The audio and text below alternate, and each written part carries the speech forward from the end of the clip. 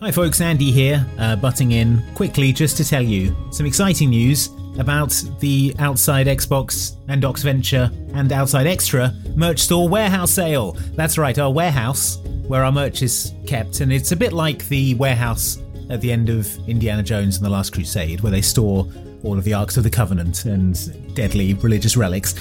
In there, they moved some boxes around and found some old merch that we thought was lost forever, but it's not. It exists and is on sale for you to buy at drastically discounted prices. That's right, it's up to 70% off. There are some legacy products in there that you maybe thought they were sold out forever, but no, they're there. There's some old Halo Stream stuff, the t-shirts we designed in Jackbox. If you've ever wanted a Lasagna My Dudes t-shirt with a pizza firing guns on it, now is your last chance. It is also the last chance to get your hands on the Oxventurers Guild Moonbeam dice set. They're on there right now. So head on over to store.outsidexbox.com, click on the banner there saying warehouse sale, and you too could get yourself some incredible savings. So check it out. Thanks for listening. Right, back to the podcast. Oi, what's the best game where you get to eat pie? What's the best game where you play a dead guy? Eh? You'll find out on VG247's podcast. Looks boring. What are you on about? It All looks of great. their games, they look boring. It doesn't look boring. It looks like does. you're an assassin on the Isle of Man. But it doesn't have the kind of wow. The steampunk whale-based economy is incredible. boring. VG247's Best Games Ever podcast is ostensibly a show about figuring out what the best game in a weirdly specific category is, but it's actually just about petty arguments. You should listen to it, it's good. Is that it? That's the whole promo? Yeah, I was just doing And that's supposed to make people subscribe, is it? Yes. Okay, good luck with that. You can find us wherever you get your podcasts. Hello and welcome to the Oxventure D&D podcast. It's a D&D podcast, actually, where we listen to not D&D, say what, but to Blades in the Dark for the first time ever. It's a new game. We're joined by a very new and special guest, Luke Westaway. Luke, say hi. Hi. Thank you for joining us. Oh my goodness. Look at you. Yeah, look at me here, rosy cheeks, ready to go. Yay! All right, let's get into it. So the first episode of Oxventure Blades in the Dark, which we'll outline in a second, went out on Outside Extra. That's your YouTube channel, Luke. Yep. On the 8th of January 2021. So it's well over 2 years old at this point. Gosh, wow. I don't know if it feels less long than that or a lot more long than that. Wow, a different time. Gosh, yeah, okay. So are we going to, what do you want to know about Blades in the Dark? I suppose, that we should approach this for folks who are fans of the podcast but might not know anything about other tabletop systems, right? Yeah, that's right. I mean, obviously I know it inside out, and Luke being our what do we call it in Blades in the Dark? GM, Game Master? Games GM, Master, I think, okay. yeah. Luke, having been our GM, is the expert. If you don't know other tabletop games, then Luke, take it away. Tell us about Blades in the Dark. What is? Okay, so Blades in the Dark is a tabletop game. Like D&D, it is a cooperative fantasy game that players play sort of with a guiding Games Master GM hand. So instead of Johnny running the game for this one, for these Blades in the Dark seasons, I was running it. It is a dark Victorian fantasy crime simulator is probably the best way to put it. It's written by John Harper. It's really, really excellent fun. And the basic premise is that the players form a gang of thieves in this very, very murky, sort of crime-riddled Victoriana city. It's quite steampunky and such. And basically get up to all sorts of heists and other criminal shenanigans. And the game is built around enabling that. So we will explain, how the mechanics work, and you'll pick everything up as you go along. And don't worry, I think it's actually quite a lot more straightforward than Dungeons and Dragons in terms of rules and stuff. So you will absolutely get it. But yeah, this was our first attempt basically at doing a kind of spin-off series to Oxventure. And yeah, I couldn't be happy with how it went, and I couldn't be more excited for you, listener, to get to embark on this journey with us, perhaps for the first time, if you didn't watch the videos on YouTube. Yep. And this first episode is known as Dead Man's Debt. It includes character introductions. Yep. For each and every one of the characters, which delightfully includes Johnny as a player this time. Yes. Johnny's character is incredible. Yeah, it is. Everyone's character is incredible. Johnny nailed it. No, I know. But you all did. Johnny You all did. absolutely nailed it. I think everyone nailed characters that are not alike to their Dungeons and Dragons Oxventure characters, which I think was the main thing that I was interested in seeing. I think that is a tricky part where we were all trying quite hard to devise something distinct from our original D&D characters. Yeah. But then, everyone has a kind of an archetype that they like sort of trend towards. So I think you'll find it interesting that everyone's characters have certain similarities and also very obvious differences from their Dungeons and Dragons characters. Yes. The characters all have something in common with the people who are playing them, I think. So they're kind of like a degree removed from their Oxventure D&D counterparts, but they do have that link because they're all being played by the same person. So like you can never escape that. You can see like, Andy's personality. I can see Andy's real personality in elements of Corazon and elements of Edvard, his Blades in the Dark character. That's true. And that's true for everyone. So yeah, it was. What a thrill it was to see all these cool new characters come to life. What made you pick Blades in the Dark? Johnny made me pick Blades in the Dark. So the way that this happened, the kind of behind the scenes story of this spin-off, is that I'd been toying with the idea of GMing, basically, of running a game for a while. And as you may know, Johnny ran a tutorial series for me, basically on the YouTube channel Dicebreaker, where they used to work. That was essentially a kind of a guide introduction to the subtle art of DMing. And then I DM'd an Oxventure, and I kind of had the bug, and I thought I'd like to do more of this. So maybe we could do a spin-off kind of series. The constraint was that Oxventure, takes a lot of time and it takes a lot of people. So I sort of approached it in the kind of, what can we do? How can we do more Oxventure that doesn't involve all of us all the time? Was basically the idea. It would only involve me all the time, and then other people could kind of drop in and out. And I was talking to Johnny about it, and they suggested Blades in the Dark as just being a sort of excellent game all round, but one that might work particularly well for this sort of episodic idea where, a given adventure doesn't necessarily follow on from the last adventure. It's kind of a bit more in the kind of X-Files bottle episode mold, I think. So yeah, that was the thinking behind Blades in the Dark. Right. And the pattern is, although we've got all the players together for this first episode, after this first episode, you'll find these intimate little 2-player, 1 GM episode sessions of the podcast over the next several weeks. Yeah, that's right. For big moments, there's kind of mid-season moments and finale moments in both seasons of Blades in the Dark that we did that do feature everyone or almost everyone. But for the most part, they're sort of little episodes featuring just a couple of players, which I really like because you get a little bit more sort of personality. Everyone gets basically more airtime to themselves. So a little bit more time to shine. It's also harder, I think. Like any tabletop thing, it's harder. The game is harder when there are fewer people because you are less of an overwhelming force of superheroes. There's nowhere to hide. Yeah, exactly. Yeah, so you can't carry a team of 2 if you're the stronger player. So there is nowhere to hide for either of you. D&D, I'm very familiar with the feeling of like, well, I can't think of anything clever here, so I'll keep my mouth shut. Probably Mike's got something, or whatever. Sure. But yeah, there really is nowhere to hide when there's just 2 of you. So, but everyone acquitted themselves marvelously and came up with some brilliant and extremely funny adventures and escapades and twists. So yeah.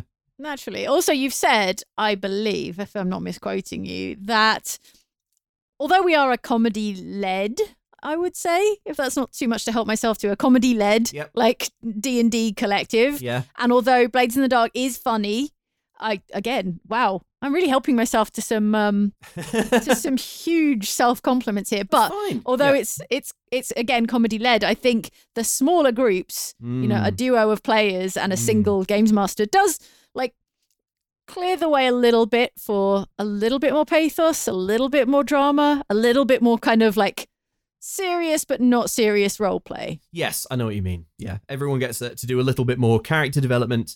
Yes. You know, that's partly the setting, which is this, quite intense. You come up with like more serious adversaries and stuff. It's partly the system, which is built so that you're kind of always failing forwards, essentially.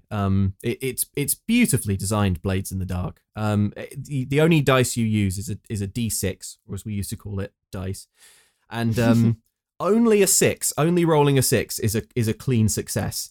1, 2, and 3 is a failure, and 4 and 5 is success with a complication, which means that like you achieve your goal, but something else goes wrong. So mathematically, there are very few clean runs through Blades in the Dark. You have to adapt constantly to these like extra complications that are being added all the time. Yes. So yeah, heists basically start going wrong and then go wronger, and you have to like adapt and figure it out from there. Claw it back. And so I think that leads to some more serious and dramatic moments as well, which I love. And 6 is a success. Yeah. 4 and 5 is a success with a complication. Yep. 1 is obviously a failure. Yep. But 2 and 3 isn't a failure with a benefit, right? No. 1, 2, and 3 are just fail. Yeah. So that's not symmetrical. There's no wonder you're failing all the time. Neither There's should it definitely be. not a symmetrical layout of outcomes. Yeah. Oh, lovely Blades. Lovely great. Blades in the Dark. It's Well, great. we loved it. We loved playing it, and we hope you enjoy listening to it. I think you're in for a splendid time with some excellent stories coming out of it. We're going to play you this first session of Blades in the Dark now, so you get to meet everyone's characters, and then there's a little bit of gameplay after that, and after that Luke and I will be back to talk all about it. So see you on the other side. Hello. Hey. Welcome. Hey, folks. Welcome along to this Oxventure spin-off. How's everyone feeling? You all look amazing. Spectacular spin-off. Spectacular. I like this spin-off cool. where I Nice. get told how amazing I look every time. We are doing an Oxventure spin-off. It is set in Geth, the Geth that you know and love, but across the continent and far in the future. And we are playing Blades in the Dark, which is a brilliant tabletop game where you play as a fledgling gang of criminals, thieves, in our case to be specific. I have made some very, very minor tweaks to the setting and the lore so that it gels a little better with our D&D escapades. But in terms of mechanics, throw your D20s in the bin. Finally. Throw them down. There we go. because This is a throw them away. Out of here. Now gone. The plan is that each episode, 2 or 3 of our daring thieves will attempt an audacious score, but as a special treat for the first session, we do have the whole gang here. Is everyone feeling good? Is everyone feeling ready to begin? Yes. To submit to total immersion? Yeah, Okay. I'm feeling completely unprepared, which is a nice feeling. Welcome to the farthest corner of Geth, a great many years in the future. Built where a river meets the sea and cut through with sprawling canals lies the bustling city of Volisport. The city is a concentration of wealth and of crime and of people and of poverty, and it languishes in uncertainty because magic, which is the unseen force that since time beyond remembering has been the source of all power and knowledge in Geth, appears to be seeping out of the world. That's the point where you all go, oh. Good. Oh no, the magic. No, good. Trying to look brooding and criminal-like. Do that again, but also more criminal. Like, Okay. ooh. Oh. So no, so you got to say the thing. Appears to be seeping out of the world. Give us your wallet. Not to worry though, because oscillatronic inventions powered by spectral energy are appearing on the scene to do some of the heavy lifting once covered by magic. But also do worry, because this energy source is only available because the city is full of ghosts. Perhaps connected to the state of magic, the spirits of the departed don't seem to actually be departing, and consequently the world is teeming with spirits, kept only partially at bay by a huge anti-ghost field that surrounds the city. It is the middle of the day, though it never gets very bright in Volisport. The factories are pumping out smoke, great iron whaling ships are being restocked in the harbour, and in the crowded business district of Night Market, 5 individuals arrive at an appointed time at a small antique shop, each having been lured to the address by a mysterious letter, signed by an Eleanor. And these individuals are... Who wants to go first? I can go first if you like. You're scared. Fine. Go on, Mike. Sure. Hello, I'm Barnaby the Butcher Fortescue the Third, at your service. I'm the third Barnaby Fortescue, not the third butcher. I'm the first butcher in my family, but the third Barnaby Fortescue. I don't like to brag, but I'm quite wealthy, actually. And I thought I'd try this crime thing because it sounds like a bit of a lark, actually. Yeah, so looking forward to it. And Barnaby, do you wish to share what was written on the letter that brought you here, or would you rather not? No. Gentleman never tells. Barnaby is a slide, who is a sort of socially manipulative person who's best when they're at a party trying to persuade people to do things, coerce people. My name is Casimir Jones. I am a criminal born and bred in Volisport, so I can only assume that I've been called to this antique shop because they want a criminal. I'm good at that bit and not much else. So I'm playing as a spider, so my job is to sort of facilitate other people in doing crimes by being better criminals. Not a support class, but more just like a sort of puppet master-esque role. But I've made myself very sneaky so I can go to places where I'm not supposed to be. Excellent. And I'm too nervous to do the voice yet, so we'll do that later. A brawny hench, as you can see. Dark-haired woman in an eel-skin vest approaches night market. Eleanor's in the night market. She is a former prize fighter of some renown. Left the prize fighting circuit of the city under a cloud amidst rumours of corruption. And she has a large family to support. Lots of cousins and nieces and nephews on her mother's side. And she got a letter about possibly being able to make money by hitting people outside of a prize fighting circuit, maybe in a way that makes more money for her and less money for the corrupt people managing that industry here in Volisport. Zilla is a cutter, more of a hitter, but technically a cutter. She's a fighter, a brawler. She likes to wreck stuff. She's quite amiable outside of a fight, but quite bloodthirsty inside of one. I am Edvard Lumiere, and I'm an inventor, a tinkerer, a maker of things that I'm fully confident would be in every household in the city, were it not for the machinations of my rival, Amadeus Astor, a base, deceitful fraud who has thwarted me at every turn. In my mind, you're already explaining this to everyone else in the street. Yes, because it's true, and I'll tell you for why. I created a safe and reliable system for lighting the streets. Astor created a competing one and had all my street lamps smashed. I invented a device for talking to people across great distances. He staged a public demonstration where he used one to beat a horse to death, and now everyone thinks they're unsafe. We'll edit this with a series of long fades. Anyway, I come from a family of prosperous merchants. I seem to have run through the family money with my experiments, and I need more capital if I'm to continue with my inventions and experiments.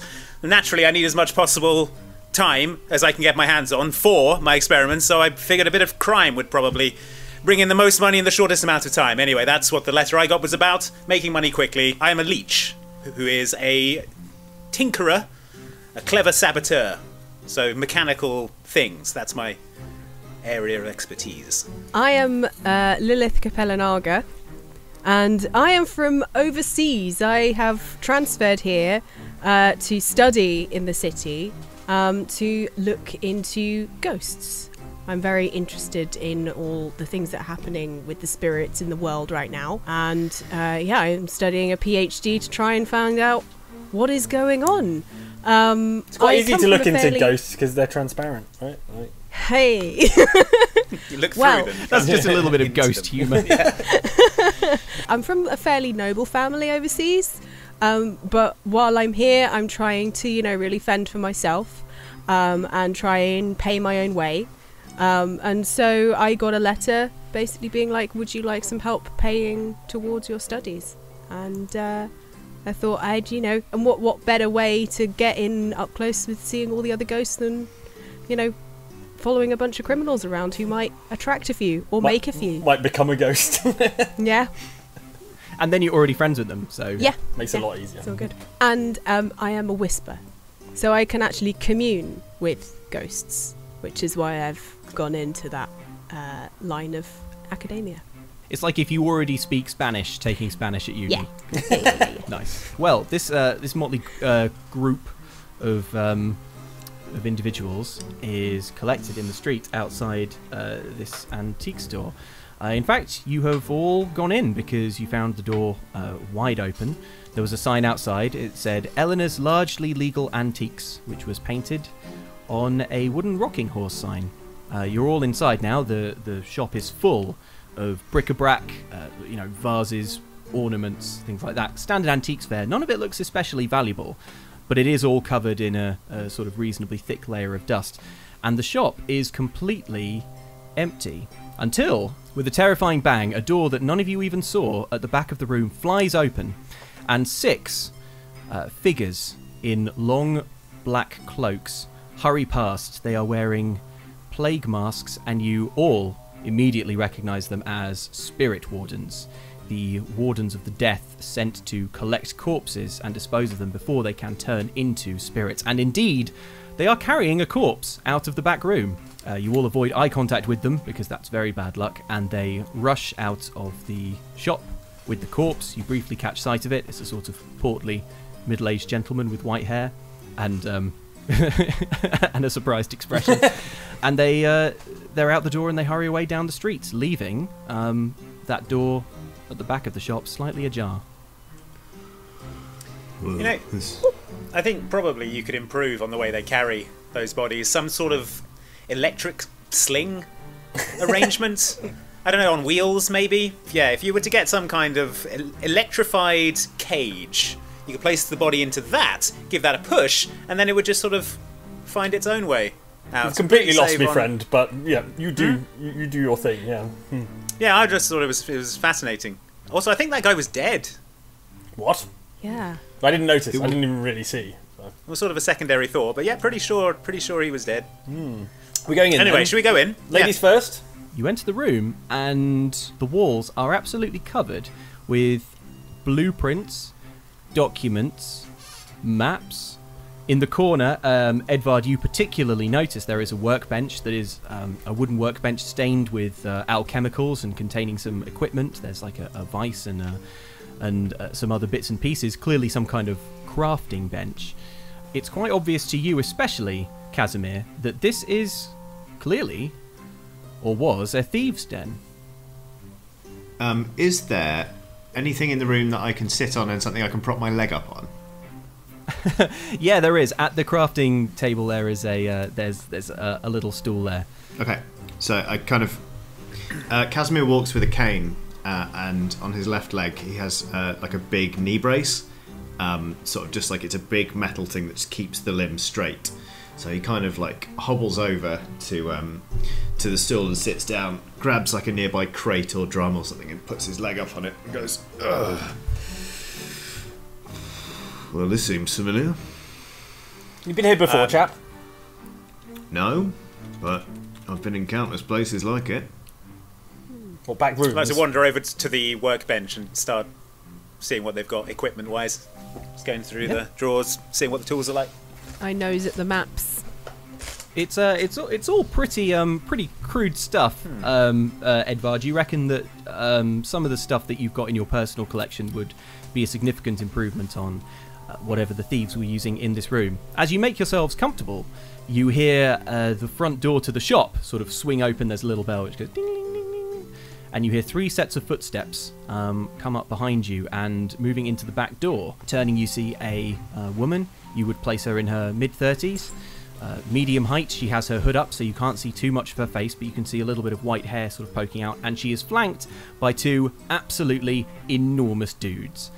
And she looks around at you all and surveys the room and says, Well. Hello. Making yourselves comfortable. Yeah, is this where we come to get the crime money? Just crime money? Yeah, I would like to... If we could just get to the bit where we do the crime and get the money. It's just I need the money. Quite. How much you got on you? Well, I've not got any money. That's the point. That's why I'm here. I say. Oh dear. I turn back to the bench. Oh dear. Can I pull... She looks around the room again, says, They already taken poor Bilkins? There was a dead guy who got carried out. Yeah. Oh, such a shame. I had hoped to pay my respects before he was taken. Probably catch But him. never mind. They weren't going very fast because they didn't have a very technologically advanced way of moving the body. I start sketching up a blueprint. Could I take a closer look at that? Yeah, let me just... there you go. She looks at it. She does sort of appear genuinely interested. Right, that's committed to memory now. Thank you. And she screws up the piece of paper. and drops it on the floor and actually grinds it under her heel, which seems a little unnecessary. She says, Clearly, none of you recognize me, which is a little bit of a shame, but unfortunately, there's something that I need from you all. Can you guess what it is? A drink? You sound like you could do with a drink, actually. Your voice is a bit funny. Bit funny? Yes. You think it's funny? Yes. The two large dudes step towards you, Barnaby. Three drinks? She holds out a hand. What do you have? It's a crystal glass full of it's beer, but I'm not putting my lips on a dirty tankard, so fancy a beer. Pour one out. Pour out 3. Let's toast our new association. Absolutely. Yeah. Sure. I'm going to pour out the drinks. Wait. Cool. Excuse me, madam. Who are you? Yes. Did you have something to do with these letters? And I waved the letter that I received. I've never seen that before in my life. My name's Pickett. I'm second in command of the Lampblacks. Perhaps you've heard of them. Oh, You yes. all have. They are a very serious and frightening gang that operates out of Crowsfoot, which is a nearby district full of ne'er-do-wells. You've already met Bilkins. Well, he used to run a small operation out of this room. They all seem to have scarpered, though, which is a little bit of a shame, because he owed me quite a lot in gambling debts. And as the nearest warm bodies to his place of business, you have now inherited that debt. Now, hold on a minute. Congratulations. Wait.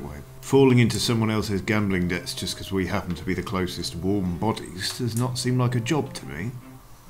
Seems a bit unfair, doesn't it? Hugely. Yeah.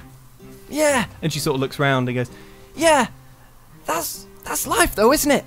Weird how it works. Anyway, 24 hours. He owed me 8 coin. I'll meet you back here. I've seen all your faces now. I'll meet you back here, 24 hours, and if you don't have my 8 coin, I'll kill you all. Bye. You don't want the drinks then? She's already downed it. She's taken the drinks. She monstered it in sort of one impressive smooth movement. And she has left. 8 coin, you all are aware, is about it's a good monthly take for a small business. Or a very rare luxury item. And suddenly you are all in danger, it would seem, of being murdered. And Well, this is the opposite of why I came here. You all got a letter, right? Yeah. About making money, not going into crime. debt. Exactly. But what a great excuse to do some crime, though. Should we do a crime or two? I mean, yeah, but I want to also find this Eleanor person and find out. The whole point, I came here, to get some cash for my work, and Well, maybe Eleanor organised this whole thing. Maybe she's pulling the strings, Maybe it's a test. Yes. Oh. Yeah, paid actors. This chap knows what he's talking Is about. this a game to you? What? You never heard of the Lampblacks before? No. I'm assuming you've never set foot in Crowsfoot either. No, it's not really my sort of place, but I'm giving this new thing a go, Got a bit bored. Right. Well, you're not going to be bored for the rest of your life, which, if you don't start taking this more seriously, is going to be very short. Because Crowsfoot is no joke. The Lampblacks are no joke. 8 coin, maybe not to the likes of you, but certainly to people who live like I do, and the people you're going to have to rub shoulders with if you want to give this crime lark a go. That's a lot of money. Yeah. Listen. Nothing bad has ever happened to me in my entire life. I don't think it's going to start now. Hey, tourist. What's your name? Barnaby. Yes. Tourist. You. Yeah. Hi. The butcher. You seem Barnaby the moneyed. butcher. We'll see. How much money do you have? Do you have 8 coin? Oh yeah, absolutely. But you've got to keep your job's done then. No. You've got right to keep you've got to keep your business interests separate. You can't be taking from one pot to put in the other. maybe you have the money, but not liquid. Yes. Well, it's all tied up in property mainly. So we're all going to get murdered because your money's tied up in property. We won't get murdered. You're being very dramatic, I think. Would you like a drink? Yes. This is just a temporary setback. We just need to get the 8 coin, and then we can carry on with our plan to get more coins. So we just need to figure out how to get the 8 coin. I could make some kind of coin forging machine. Let me have a look around here. Here we go. As you as you look around the room, cast your eyes around in desperation, you see that, in fact, it looks like there is some intelligence that is useful here. It particularly catches your eyes, Casimir. You are able to identify, just from a few blueprints, a rich picking score from something a little more small fry, and you do notice that actually it looks like there are a few opportunities that are of interest. And here they are. The Cab Drivers Union is hosting their annual week-long convention starting tomorrow. Rumour is the Cleland Company is putting an incredible innovation on display this year. Meanwhile, out at sea, a large iron yacht new to the city has been anchored a short distance out to port for several days. The sounds of revelry can be heard from the shore. But then again, a mysterious artefact was recently acquired at auction by a member of the city council to be placed in her collection at her townhouse. Here, Pythons. You. He's staring These? straight at Zilla. You want to talk to these? Go on then. What did you think to this lot? Well, I'm no criminal myself, not by trade, not originally. Right. How many people do you think you can take in a fight in one go? Oh, I mean, that's not a problem. That's the least of our problems. Least of my problems, anyway. Well, you're the hardened criminal. What do you think sounds good? Oh, the cab drivers convention. Yeah, I heard they were going to unveil some new invention there. I was actually planning on stopping by myself to see what it was. I understand it's meant to be incredibly valuable. Does sound like a good target. What does it say about this artifact? The townhouse artifact. What is it? Is there any information about it? You scry the notes a little closer, Casimir, and you see that, in fact, there is a little bit more written about this mysterious artifact. You find out, for example, that it's been bought by one Lizette Morrison, who is a member of the city council. She has a notable collection of antique toys, and this one actually sold at auction for a little less than expected, because it got something of a reputation prior to sale for making those near it feel uneasy. Alright, good news and bad news. More bad news than good, really, but number one, this thing will be worth a lot. Okay. Based on who just bought it. Bad news, it appears to be cursed, and the person who just bought it is one of the Council of Six. So, high risk, high reward. We're going to be making a real big enemy if we do this one. But we'll almost certainly get at least 8 coin. Plus, a townhouse? I mean, what sort of It's security easier would to we be get looking to at? than a yacht, right? A yacht is going to be out at sea. I don't know And a much about convention, there are seafaring. going to be a lot of people around. Whereas Makes a it townhouse... easier to hide. That's true. Well, am I going to have to talk to cab drivers? Maybe If we do the should, cab driver thing, am I going to have to talk to them? I mean, it's What kind entirely of crime possible. did you imagine you'd be doing? Well, I don't know. Maybe, Ones where you get to talk to fancy go society to a party, folks. chat to some people, that sort of thing. Should we start him off in the shallow end then? Oh, the Yeah. kiddie pool. Yeah. Let's go to Sounds the great. kiddie pool. What, Sounds great. What do you think, Hood? I can't make out your face. Yeah, Sorry. Hi, I'm Lilith. Sorry. Yeah, it really is whether we want to hide in a crowd or hide in the darkness, and it's whatever people feel most comfortable with. I'm not sure whether. Aren't you interested in a cursed artifact? Isn't that what you're after? Yeah, but we want to sell the cursed artifact. You can so look at I it wouldn't before we sell it, for scientific purposes. I mean, I understand that. There is a difference between ghosts and cursed artifacts. So it might be not, outside of academic circles, you might not understand the difference. That's understandable. But, yeah, it's a slightly different kettle of fish. I'm not one of I those see- ghost whisperers. All right, fine. Yes. Oh. What's I a mean, ghost want with a if- kettle of fish? Unfinished business. A lot of fish ghosts. If you A put lot- fish in a lot of- kettle, they yeah, die. more than you'd Ghosts come out the imagine. spout. more things than you would imagine. I'm more likely to run into ghosts at an old townhouse than at a convention centre. I don't know. They just had the martial weapons convention last week. A lot of deaths. Yeah, fair enough. Always messy, that one. When they start Yeah. drinking. How are we going to make coin out of this cab drivers convention? This new invention that they're unveiling. You going to It's sell going to it? be worth. Well, You you gonna could rip sell it it. off? get the secrets, sell it to competitors. All In sorts of 24 industrial hours. espionage. Yeah, we need the coin by tomorrow. All right. I'm going to stop by there anyway at some point, check it out. But I don't. Yeah, I just need the money. Why don't we go to the townhouse?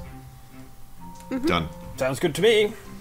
Townhouse it is. All right, now, in Blades in the Dark, we don't need to do any more planning than that to figure out, to jump us into the heist. There are just a couple of tiny details I need. What kind of score is this going to be? Here are your options. Okay. Assault, do violence to a target. Deception, lure, trick, or manipulate. Stealth, trespass unseen. Occult, engage a supernatural power. Social, negotiate, bargain, or persuade. And transport, carry cargo or people through danger, but I think it's unlikely to be that one. This is sounding to me like probably a stealth. Suggesting stealth to me, certainly. Okay. I was wondering if it might be social, kind of trying to talk our way in because of old Crystal Beer over there. There isn't an event or anything on, though. It's a private residence. Oh, balls. Well, that's... I would also just note that like you can totally all take sort of different routes of attack. This only describes the main way that you'll be going. Sneaky. Feels sneaky to me. Okay, in that case, I need to know the point of infiltration. Well, servants' entrance. Also, just as a point of interest, I have been working on a few designs that I thought might help in the whole crime business. I've got a line launcher that we could probably fire a line, get up onto the roof that way. Just an idea. I don't know much about how these things go down generally, but Roof does sound pretty good, actually. Is there like a blueprint on the wall of this townhouse? Do we know what it looks like? You don't need to worry about that now. You can worry about that So later. we can assume there is some sort of like roof skylight, window, something on the roof. It's time to declare how much you're carrying, which is your load. Brilliantly, Blades in the Dark does not require you to figure out what you're bringing to a score beforehand. You can go super light, which doesn't look like you're carrying anything on you at all. You can go super heavy, which makes it very, very clear that you are, out for war. And you can kind of go medium in the middle. It determines how many things you can carry. And you decide at any point what you're carrying. But you can only carry so much, so you can only do that so many times. I'm going light because I think you can be too prepared for a heist, actually. Complicated heist. You can be too prepared. That is such a take, Barnaby. I'm going normal. I have some tools, but also I've got some. Sometimes things need to get wrecked. You know what I mean? Sometimes you just got to machinery only responds. You've invented an automatic wrecking machine. Sometimes machinery only responds to a whack with a spanner. I found. So you don't have to tell me yet what you're carrying, Edvard. No, I know. I'm just explaining why I have a normal size load. I brought a few things with me. All right. Love it.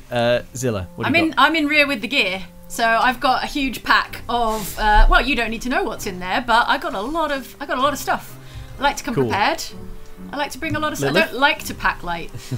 I have normal because I don't want to be too overloaded. I want to be nimble, but I don't want to be underprepared. And Casimir? Normal, please. Right, now I'm going to make the engagement roll, which is the only roll that I, as the GM, will make, all being well in the game. The way that this works, and the way that all dice rolls work in Blades in the Dark, is I roll a d6. I will roll several d6. That's kind of how you manipulate your chances in this game. You sort of take more dice to roll to improve your odds of getting a good number. You roll all the dice and you take the highest result. That's the kind of standard way that dice rolls work in this. So to make the engagement roll, I take 1 d6 for sheer luck. Would we say that this is particularly bold and daring? I would say so. You've never done a score together, so... And we're going for one of the most important people in the whole city. Which I love. So yeah, you get an extra dice. So well done, you've just improved your luck. Does this expose a vulnerability or hit the target where it's weakest? I would say probably not. Do you have any friends or contacts who can provide aid? I'm sure I know some people who are move in the same circles as the city councillors. Absolutely. I mean, probably old friends from school, lots of contacts. It's all networking, isn't it, basically? And it's who you know. Yeah, it's who you know. It is. All right, I'll give you an extra die for that. So that makes 3, which I will roll now. So wish me luck. Good luck. Good luck. You lot who need it. What you got? Okay. What you got? No. Don't worry. Do we Actually, not? do Are worry. we not allowed to know? What Okay, you my got? highest result there was a 2. So. Whoa. Wow. It's all right. The engagement roll skips us straight into the action. So here's where we are. Edvard, Smash cut 2. Smash cut 2. Everyone's dead. Smash cut 2. Death row. Noose around your neck. Edvard, you have deployed your line launcher from the empty street, and you and Barnaby and Casimir have successfully made it up onto the roof. However, Lilith and... Wait, who's left? Who did I miss? Zilla. Lilith and Zilla. You two, however, as the line launcher is handed to you, it malfunctions and sparks start flying out of it. In fact, it catches fire in your hands. Hey, careful with that! This is a piece of junk, I shout out. Piece of junk? It's a broken, genius, it's on- brilliant invention that's going to it's change the on- world. Stop Is setting it meant on to be fire. Is it meant to be on fire? Because it's on fire.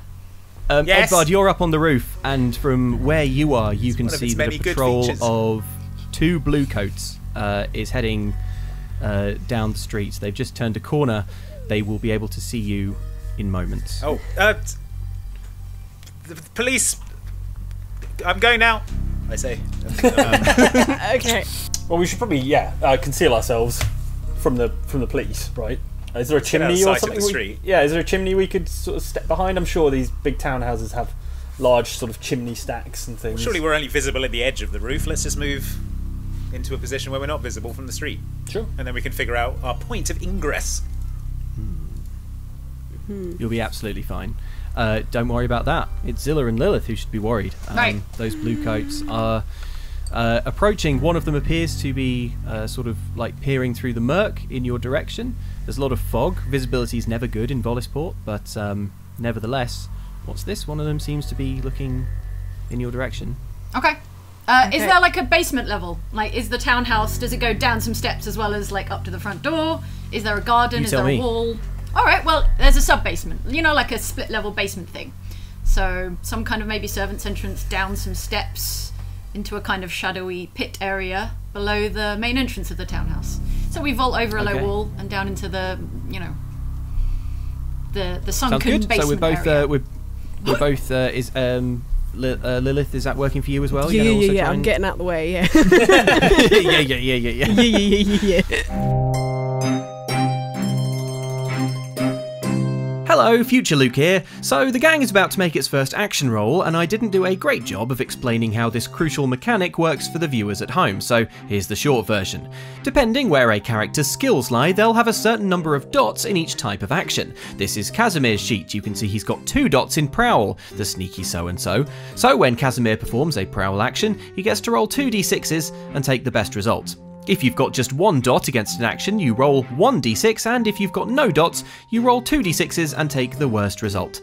A 1, 2 or 3 on a roll is a fail, a 4 or a 5 is a success with a complication, and a 6 is a straightforward win. Rolling 2 6s is a critical success. There are all sorts of ways you can get more dice to roll and improve your odds, like pushing yourself or getting help from another player, although these tend to cost stress, which I'll explain briefly while I've got you so we don't have to do any more of these interruptions later.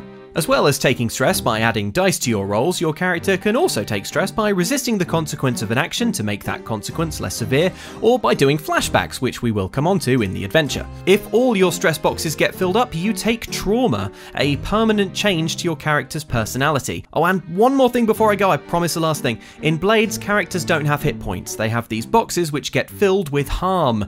Level 1 is minor, like a scratch. Level 2 is a bit more serious. Level 3 is real bad, for instance, a shattered Shattered Leg, and level 4 isn't even on the sheet because it kills you. If you take, for instance, level 1 harm when all your level 1 slots are filled, it turns into level 2 harm. So if you take level 3 harm when the level 3 box is already full, you die. Uh-oh. There are many other rules, but that's genuinely all you're going to need to set you up for the Blades in the Dark adventure ahead of you. Right, now Past Luke wants to talk Lilith and Zilla through types of action roll, I think, so I'll let him crack on. There are 12 kinds of rolls you can do. They sort of vaguely philosophically match up to the ones we're used to in D&D, like Sleight of Hand and Nature and Arcane and Strength and stuff. They are Attune, Command, Consort, Finesse, Hunt, Prowl, Skirmish, Study, Survey, Sway, Tinker and Wreck. And it is up to you, the players, to tell me which one you want to roll. Alright, okay. I mean, and we get to choose separately? Yeah. Alright, well I'm going to go with Survey. But you'll have to roll separately. Yeah, I'm going to go with Survey because... yeah, Survey. I've shrewdly surveyed the situation and assessed that my best option is to hook the gear into the basement, the area, the yard, and then huck myself after it. Yeah, sounds good. And Lilith? I'm going to go for Prowl, because I have seen my colleague hoof her stuff over there, and I'm going to try and slink after her as quickly as possible, follow her lead. Brilliant. So you both need to make me a roll now. Depending on how many dots in your character sheet you have in the particular roll you're trying to make, that's how many dice you will be rolling. Okay. Alright. Do we have to tell you how many dots? Is that useful? So, it would be polite. Yeah. Okay. I have 1 dot in Prowl, and I have just rolled a 4. Okay. Very nice. I've got 2 dots in Survey, and I've got a 6 and a 2. As the patrol comes closer, you can see that there are 3 of them, and they've got a dog with them. Zilla, you have absolutely no problem hoofing your big bag-o stuff over a wall and down into the sort of split-level basement thing, so you're kind of now crouching out. You're no longer visible from street level, which is great. Lilith, you slip into the shadows, but as you do, you hear a sort of barking start up from the dog. And you hear the sound of paws kind of padding towards you, like. This is because you rolled a 4, which is a success with a complication, and the complication is padding its way over to you now. Meanwhile, the blue coats, you can sort of hear them indistinctly shouting, "What? What's that?" They are calling. Strange to the dog. name for a dog. Is this? Am I allowed to flashback right now? How big a deal is it to flashback? Can I flashback? That's a thing, right? Okay. In Blades in the Dark, brilliantly, you plan backwards. So you can call a flashback at any time that you like. As I think we're about... You know what? I'll explain how flashbacks go as they go. You can call them at any time, so go for it. Okay. Well, we thought maybe there would be some kind of guard dogs inside the townhouse, by way of security. So I, of course, packed a big juicy steak in my large bag, my enormous bag of gear, right? So I reach into my enormous bag of stuff and take a steak out and just kind of huck it up the steps, so maybe the dog will catch that before us, and the guards will be like, well, that's weird they found a steak, but clearly that's what's distracted our dog. Brilliant. I love it. Let's roll for it, but I will tell you that you are in a controlled position here with potentially great effect. There's, in Blades you can kind of set position and effects. We don't need to super go into it. It's more something that is happening kind of in my head behind the scenes, but it's my way of basically communicating to you that you're in a good position here. So tell me how you would like to roll for it and throw that steak. I guess sounds it's not a skirmish, is it? I'm not fighting it. So depends how big the steak is. I guess it's a finesse roll. If I'm being honest, it's a finesse, isn't it? It's a kind of gentle, deft throw onto the upper steps leading up to the Lilith, street. if you want, you can help. Oh yeah, are you any good at throwing, Lilith? Yeah, I'll help you get some a good aim. Like I'm pointing to like the right place, and I'm helping you aim towards it in order so the dog gets to it without it seeing where we are. Like kind of just in the right position so that we're out of its line of sight when it finds the steak. But if I got no dots, what do I roll? Well, no dots means you would roll 2d6 and take the worst result. However, you have just been promoted to 1 dice because Lilith is helping you, for which she takes 1 stress. That's pretty I stressful. don't have It is to pretty roll. stressful. Okay, so I roll one. You don't have to roll. I caused this, so I'll take the stress. Okay, I roll 1. It's a 4? Great. Okay. You hear the stake sort of plop wetly onto the street, and the dog's paw prints that, which are sort of beelining towards your location. They stop. You hear a sort of, and then you hear the sounds of a dog feistily chewing. It is not a huge stake, and from the sound of the dog, it's real hungry. So I am going to do something now, which is called starting a clock, which is called Dog Eats Meat. I will show you it here. Oh, I see it. Yeah. Dog eats meat. Yep. It sure does. This clock basically counts up. I'll fill in sections when the dog is finished. You know, like works a quarter of the way through the meat that it's got. And probably when it finishes that meat, it's going to remember what it was doing before. So that's where you're at. But for Right. now, that dog is distracted. Solid. Nice one. Well, should we look around for a door? Yeah, let's do that. All right, let's. Yeah. We study the sub-basement area for Yeah. door, windows, points of ingress, cat flaps, that kind of thing. There's a coal chute where coal would be loaded in normally for the fires and such. Nice. I won't make you roll for that if you want to pop in there. Yeah, I'm gonna clamber in, feet first. Which way first are you going in, Zilla? Assuming I fit in the coal chute. I don't know how big a coal chute is. Oh, it's pretty big. It's like it's more of it's like a big set of like twin doors kind of. Oh, nice. Open Yeah, up like that. Rich house. big It's so old that a coal person chute. can get down with the coal, not just so that coal can. I was down. thinking of a chute for coal. Yeah. Okay. Well, I did say coal chute, so. Okay, so yeah, we Got him. It's. Yeah, we finagle our way into the coal chute. Fantastic. And, Okay. yeah, shimmy At upwards this point, or however coal chutes work. At this point, let's rejoin the action on the roof. It's got to be a window up here, right? I mean, Well, big why don't townhouse. Why don't you survey the scene? Yeah, all right. I will survey. I have a dot in surveying. Good at surveying things. Yeah, I'd like to survey the scene, please. Yeah, go for it. I'm going to roll. It's a 1. I failed to survey Oh, this Barnaby. scene. Can I resist okay, this, please? Yes, you can if you want. Yeah, sure. Wait, you can resist so your own crappy roll. You can resist the result. Okay. Well, tell me what the result So is. the and then result of the I roll. resist it. No. The result of the roll was going to be that all of the windows are painted shut. However, by resisting that consequence, you see that actually, now that you look closer, they are all painted shut apart from one, which has a lock on it. It looks a little older. It's kind of like right on the end, like maybe when the security people sort of painted all these windows shut with heavy-duty security glue paint. They got bored before they got to that one. If you're resisting that consequence, then just make me a resistance roll. This is amazing. We're going through all the mechanics so quickly. I love it. Okay.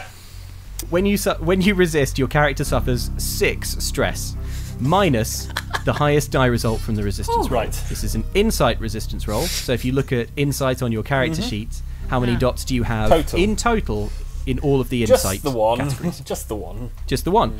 That's fine. So roll me a d6 and you suffer stress minus that. Okay. That's a 5. So just Brilliant. one stress. So that's one stress. Right. Barely even touched the sides. And now you've identified a potential point of ingress. I would like to study the lock because I think I might recognise the make. Casimir's hanging back at this point. He's kind of just it's almost like wants to see how the rubes are getting on. That's a 5. Very nice. Yeah, you do know the make of the lock. It is. It's an Aster. I knew it. So widespread. It's an Amadeus Aster. It's got a little. It's got like an A with a little A inside it. It's a very famous logo, and it is a electric lock. No, I've seen these. They're far inferior to the Lumiere locks that I tried to get on the market last year. But wouldn't you know it, he held a public demonstration where he fed a bunch of them to a penguin, and the penguin died. I like this guy's like, oh, I'm not buying those penguin-killing locks. Anyway, you'll have to introduce me to this chap. He sounds like a riot. Yeah, I'm sorry to hear about the penguin, mate, but in fairness, your locks aren't on these windows, so... Yeah, but these locks are easy to... Look, let me just get this open. Right. Child's play. Asta's stupid. Let me just tinker with this and get it open. Go for it. While you make that tinker roll with the lock, I'm filling in a dog eats meat. Oh, that's a 5 and a 6. A 5 and a 6. Fantastic work, Edvard. Yeah, you flip out your own sort of lock neutralizing. There it is. And yeah, do you describe to me how this looks? Well, because of the shoddy workmanship of the Astor brand lock, well, I basically just have to breathe on it and it springs open, falls on the ground, and there's a tiny explosion and a sort of fart sound. It just goes. I'm like, well, there you go. That's your Astor workmanship. Does everyone see now what I'm dealing with here? Thank you very much. Throw Beautiful. the window open. And no complication from that roll because of the 6 you rolled. I go angrily into the window. I crash furiously through a window. I might actually just be like, as you go to crash through, be like, hang on. Yes? Easy does it. Oh yes, of course, yes. Sorry, I'd like to lead a prowl group action, please. Every mechanic. It's a masterclass. It's not a like having spent time with Casimir, you'll know that like he's got sort of like a shambling gait, and his brace makes quite a bit of noise. But at this point, he's going to tuck his cane under his arm, and there's just like a little lever on the brace which he turns, and suddenly its joints start moving fluidly and silently, and he kind of adopts a little crouch, and he's still limping, but it's not as pronounced as when his leg is like mechanically kept straight. And I want to just tease the window open. I'm kind of imagining it's a sash. It's a sash. And then it's on a little bit of a slant, but yeah, it's a sash. And then I want to like silently get in and then help the others with a lovely prowl group action, please. So when we do a group action, one brave player basically makes the roll for everyone. Everyone who wants to be helped by that person also rolls. This is a prowl roll. Is that right, Casimir? Okay, so everybody rolls prowl. If the best result that you get is 1, 2, or 3, then for each time that happens, Casimir takes 1 stress. But everyone benefits from the best result we get. Yeah. So if I roll a crit, wonderful. But if you both roll a 1, then I take 2 stress. Okay. What if I've got none in prowl? Then you roll 2 and take the worst result. Take the worst. Got it. I got 6 and a 3, so 3 is my worst result. I'm sorry. That's all right. Yeah, I got a 3 and a 4. Okay, I rolled a 6. Fantastic. Okay, here's what happens. Casimir, you sort of very, very ever so softly kind of lift the sash window up and drop light as it. You would never know that this. What is your leg? The brace. It's a kind of heavy. Is it metal? Right. Yeah. You would never know that it's there as you sort of duck into a perfect crouch. There is absolutely no sound whatsoever. You point silently to a spot on the ground exactly where you landed, and Edvard hops down following you on that exact same spot. The floorboards do not creak there. Barnaby goes to make the same jump and tips headfirst through the window. But I didn't spill my drink! Casimir, with a look of panic, you reach up and somehow you get there in time, but you just catch him and just sort of maneuver him away from the stack of china plates that he's heading towards in this room. Okay. You are all in, and where are you exactly? Well, you are in the servants' quarters. As you look around, you see there are 5 or 6 beds. In each single one is a sleepy servant. I straighten my leg up with a wince and re-engage the brace, by the way. Like it is very much like I'm going to be feeling that tomorrow kind of thing. So that's where you lot are. At this point, let's cut back to the basement. All right. Yay.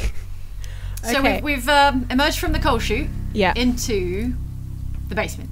Mm-hmm. Yes, it is a. There's not a lot happening down here. There's quite a lot of wine against sort of one wall. It's fairly huge. It's actually, you've got the whole floor plan of the house here, as in like the entire footprint, I should say, of the townhouse. So it's a huge basement.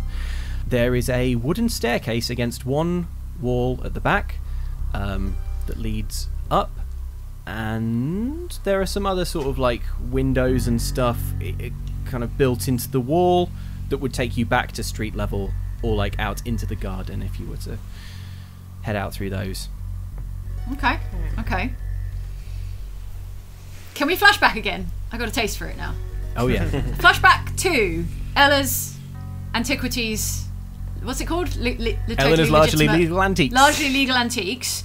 We're stood around the planning table in the back room, and Barnaby has called on one of his Aristo mates that we mentioned earlier. Yeah.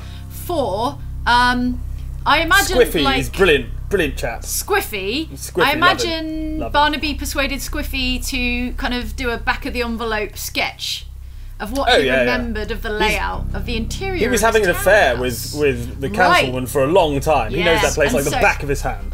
Yes, he was. Yeah. And so we're poring over the layout of this townhouse based on the hand-drawn map from Squiffy. Yeah, great. Lovely bloke. That feels like a. I mean, it feels like this Barnaby should be taking this, but here we are. You take one stress for me, Zilla. Yeah. And Is that how it works when it's not That's really from dealing my place with to do Barnaby that flashback? and hearing about Squiffy. It's one stress if you're asking for something a bit outrageous. It's 2 stress if you're asking for something super outrageous. But you can Okay. still ask for it. It's Never pretty don't ask for it. outrageous. Okay. You can have whatever you want. You get punished in the stress, and you still have to roll for it. Okay. So, Squiffy, he sounds like a reliable sort of architectural artist. Let's find out how good Squiffy's drawing is. Stress. Drawing is. Feeling that stress. What kind of role is this? Sorry. It's so many things. Okay. Could be consort. Could be. Yeah, I guess it's consort because it's. Could be it's study. Oh yeah, actually, well, I mean, if we have the map in hand, then it's studying the map for like the best route and the possible location. Trying to decipher the drawing. Yeah, trying to decipher the drawing, trying to figure out where you would store a precious antiquity or like a safe or a That sounds whatever. more than fair. Okay, so it's a study roll. I don't have any dots in study, so I don't know why I'm doing this, but I'll roll Someone could help 2. you. I have 2 in study. Yes. What do you remember, Lilith, 'Cause I'm from a that swot. time we were looking at the map? Yeah, no, I really enjoy looking at maps. Like any kind of documents, I'm really like inspired by. I found that Squiffy's handwriting was particularly intriguing. He was hammered at the time, probably. Yeah, Hence like the there name was Squiffy. there was a hint of calligraphy in there. Like he's obviously been taught well at the school that he went to, but it was a little bit wobbly. But I had fun deciphering his various labels. Yeah. Sounds good to me. All right, so I'm going to roll 2 and take the lower because I'm not very good at studying. If Lilith is helping you, then you roll 1. 1. She's Oh yeah, controlled like to one last die. time. You could also have. I mean, Lilith, you could just roll this if you want. Yeah, I might We'll allow roll this. this. I'll roll this for 2. Well, in that case, why doesn't Lilith roll for it? Because it seems Yeah. more like her wheelhouse than mine. Okay. For sure. That's a 1 and a 2. Okay. You pull out Squiffy's whiskey-stained map.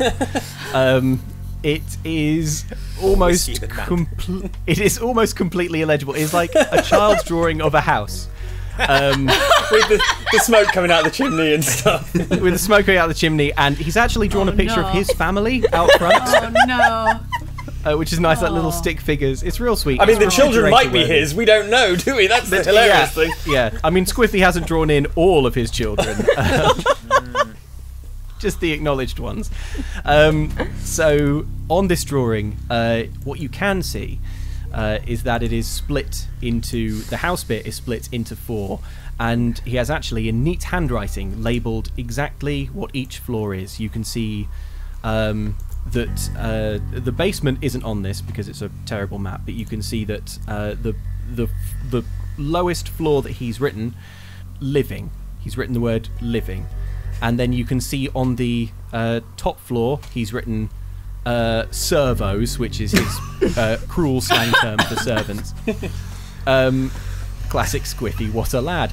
And he has also labelled floors 2 and 3, but he was so happy with his drawing that he signed it obnoxiously largely, and his signature goes across the writing.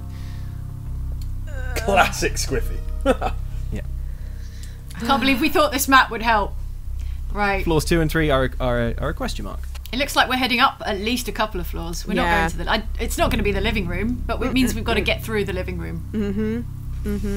Meanwhile, I'm wondering why Barnaby just said, haha, classic Squiffy.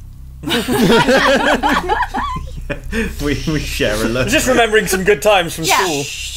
To be fair, at quite regular intervals, Barnaby says, haha, classic Squiffy. As he remembers one of Squiffy's classic japes. That is classic Squiffy. Zilla, go. Seems like the kind of place that'd have a dumbwaiter. Do Yeah, dumbwaiters that's go to what I- basements? The that's- kitchens. Where are the kitchens? Are they in the basement? Sorry, Liv. There's a dumbwaiter. Yes. All right. How big is it? Can we get in it? You can get in it one at a time. Okay. Well, shall I sneak in it and go up and have a look? I could send you up.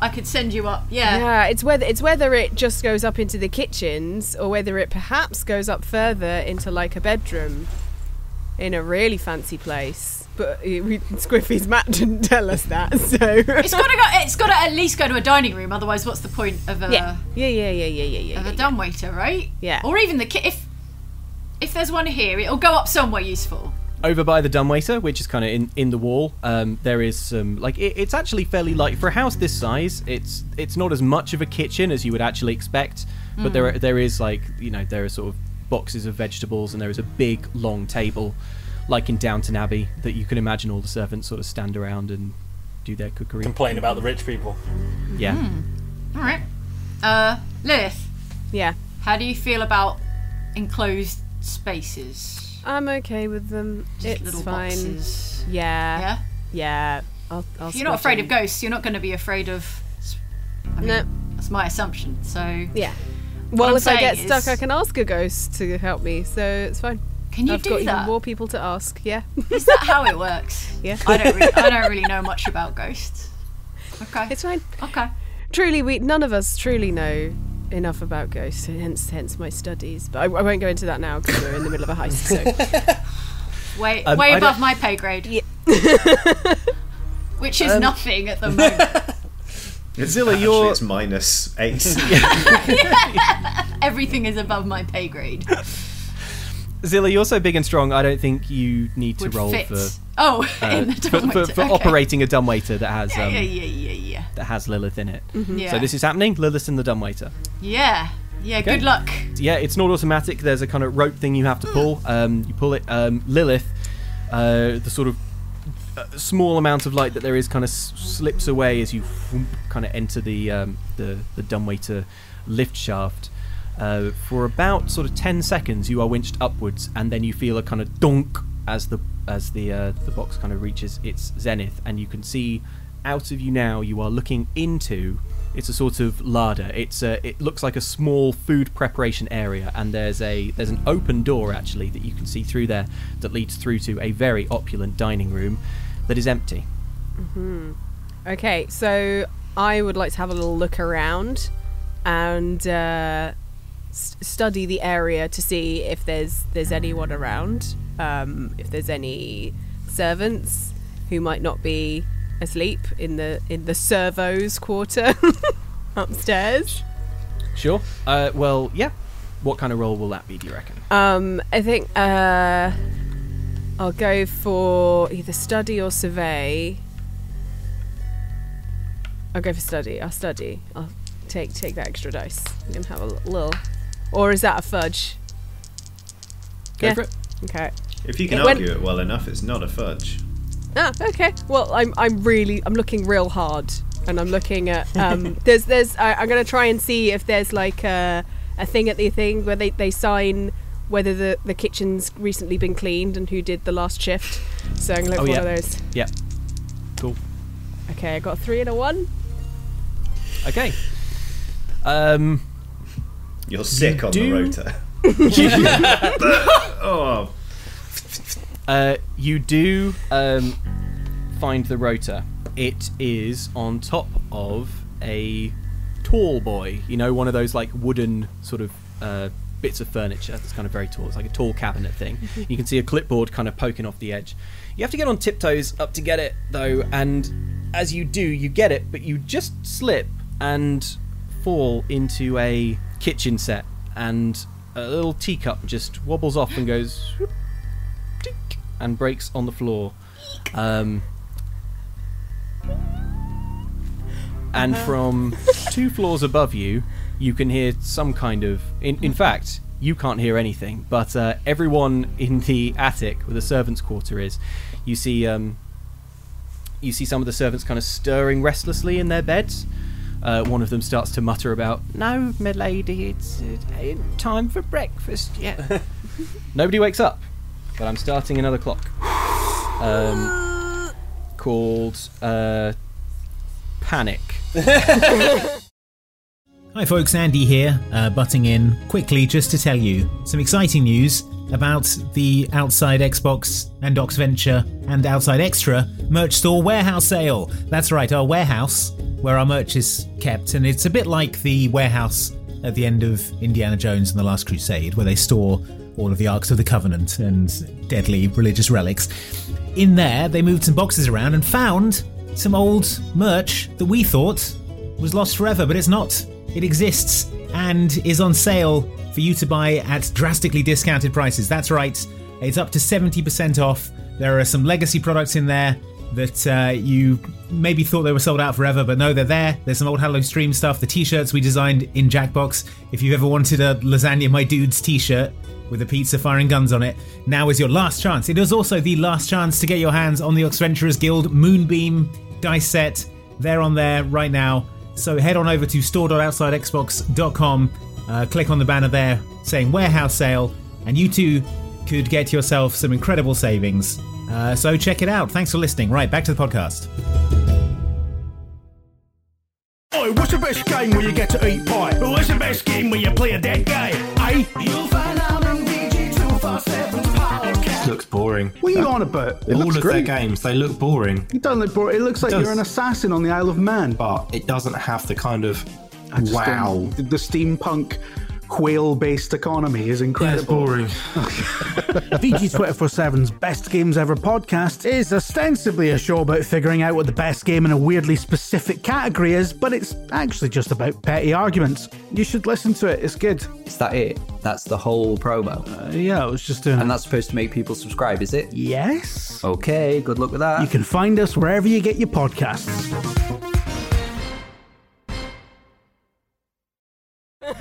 No! I'm calling it the alarm is raised. Okay. And it is another 4-piece clock. Oh no. Okay. By the way, if you want an update on Dog Eats Meat, Yeah. there's one thing left to go. If that, Yeah, I suppose now heard. that you're I heard inside. the terrifying rasp of pen on paper. There it is. Here's that Foley. A dog called Sharpie. Just oh, it's a Sharpie! Damn it! Okay, Casimir. Their servants are stirring. We should get out of here quickly, quietly. Have you got anything you can, slip them? Well, I have a bandolier of alchemical preparations, if that's what you're referring to. Let me have a look and see if I've got anything useful in here. I usually pick things for every occasion. Right. Count that off your load for me, Edvard. While he's searching his bandolier, I would like to just quietly make my way around the room, assembling 3 servants' uniforms. Yeah, brilliant. So I'm going to roll prowl. I'm going to push myself to take an extra die. Fantastic. Because I want this to work. You can push yourself at any time. You take 2 stress. 2 stress? Yeah, 2 stress. It's a good thing I did, because I rolled a 1, a 3, and a 6. Magnificent. Yeah, you've got those costumes. Tell me what they look like. I suppose they're not costumes, are they? Uniforms. I am kind of imagining like grey jackets with like slightly darker grey collars, white shirts, and like a turned up collar and like a small cravat. Kind of like the bellhop who wants a tip in that classic Volisport story, Alone at Home the Second. Dude, yeah. Sure. So, to be honest with you, it doesn't even seem like Lumiere's going to need to change very much of his outfit. I'll just throw on the new jacket over the one I'm currently wearing. Yep. Great. You are all dressed. No, I'm not wearing that. I'll look like the Help. No. It's the idea, though. That's the plan. The whole idea, mate. No. It's not for me. But you chaps carry on. But you see, if they see you like this, they'll immediately know that you're not part of... Fine. I'm sure I can explain. It'll be fine. You hear another sort of restless kind of murmur. You're having this conversation very quietly, but in the bed nearest to you, someone kind of like turns over and says, "Oh no, milady, she needs her toys polished again, and I'm all out of silver wax." I'm going to raise my cane and look expectantly at Lumiere, being like, "You got anything?" Okay, Casimir, I'm thinking that this Barnaby chap might be a problem. I think we need to get him into the servant's uniform, and I don't think he's going to go willingly. Do you think we should take matters into our own hands here? Yeah, I'm going to. Can I wrestle me into a servant's uniform in the in stealth? Well, no, I reckon I can tinker together. Basically, what I've got here is a sleeping draft. I reckon I can tinker together a aerosol dispersal system for it. It's basically a sleeping gas bomb I can put together, and if he's in the area, he goes out too. You do what you got to do, mate. All right. I say to Barnaby, I'm like, I think there was some crime down at the other end of the room where all the servants are. Do you want to investigate? It's some exciting crimes happening. Sounds good. Yeah, because this is boring. Nothing's happened yet, has it? Really? Right, and then I would like to, put together my sleeping gas grenade and roll it down to where the servants are sleeping, and also Barnaby. Let's call this a flashback to you back at Ella's Antiques, assembling the aerosol, the sedative dispersant system. Yeah, can I kind of feel like Casimir's there being like, "You're right, he's a liability. We need to find a way." I mean, look at him over there with Squiffy. Like, we need to find a way. We need a contingency plan for this one. Let's make this a 1 stress flashback, because it doesn't seem like that outrageous a thing to think you might need. Mark the aerosol dispersant system off on your load, please, Edvard, and tell me how you're rolling to see how well it works. Okay, so I think this is a tinker roll to my mind, because I've had to create the gas grenades. It's designed to be aerodynamically rolled into a room and then to disperse a small area of effect sleeping gas cloud, which should render everyone within it unconscious for an amount of time that will allow us to make our way through the room and leave without being discovered. So sounds very fair. All right. And force a costume change on somebody. Yeah, exactly. That's a 6 and a 5. Tremendous. As Barnaby sort of moseys over to the other side of the room, the dispersal agent goes off. He is out like a light. Barnaby, from your point of view, consciousness just stops existing, and he is completely unconscious. All right. He starts to sway like this.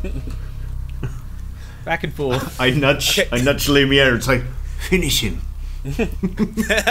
I run forward and catch Barnaby so he doesn't crack his skull on the floor. Oh, yeah. Cool. I won't make you roll for that. Okay, but while he is unconscious, I take all of his clothes except his vest and boxer shorts, and I throw them out of the window. So he can't change back, and I'd like to get him into the servant's uniform, and then we're going to take him with us. That's fine. You don't need to roll for that. However, I'm going to tick a clock on the alert thing just because this has taken an amount of time that brings us closer to morning when they're going to... Absolutely fair. At this point, why don't we jump back to the basement where Zilla is stood still by the dumbwaiter. All right. Okay, I imagine I'm down in the basement on my own.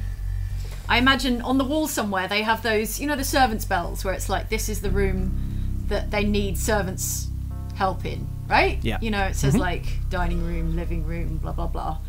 I read the labels on the servants' bells. What do they say? They say they are arranged from left to right, and having already experienced the basement, it's clear to you that they are in order of floors.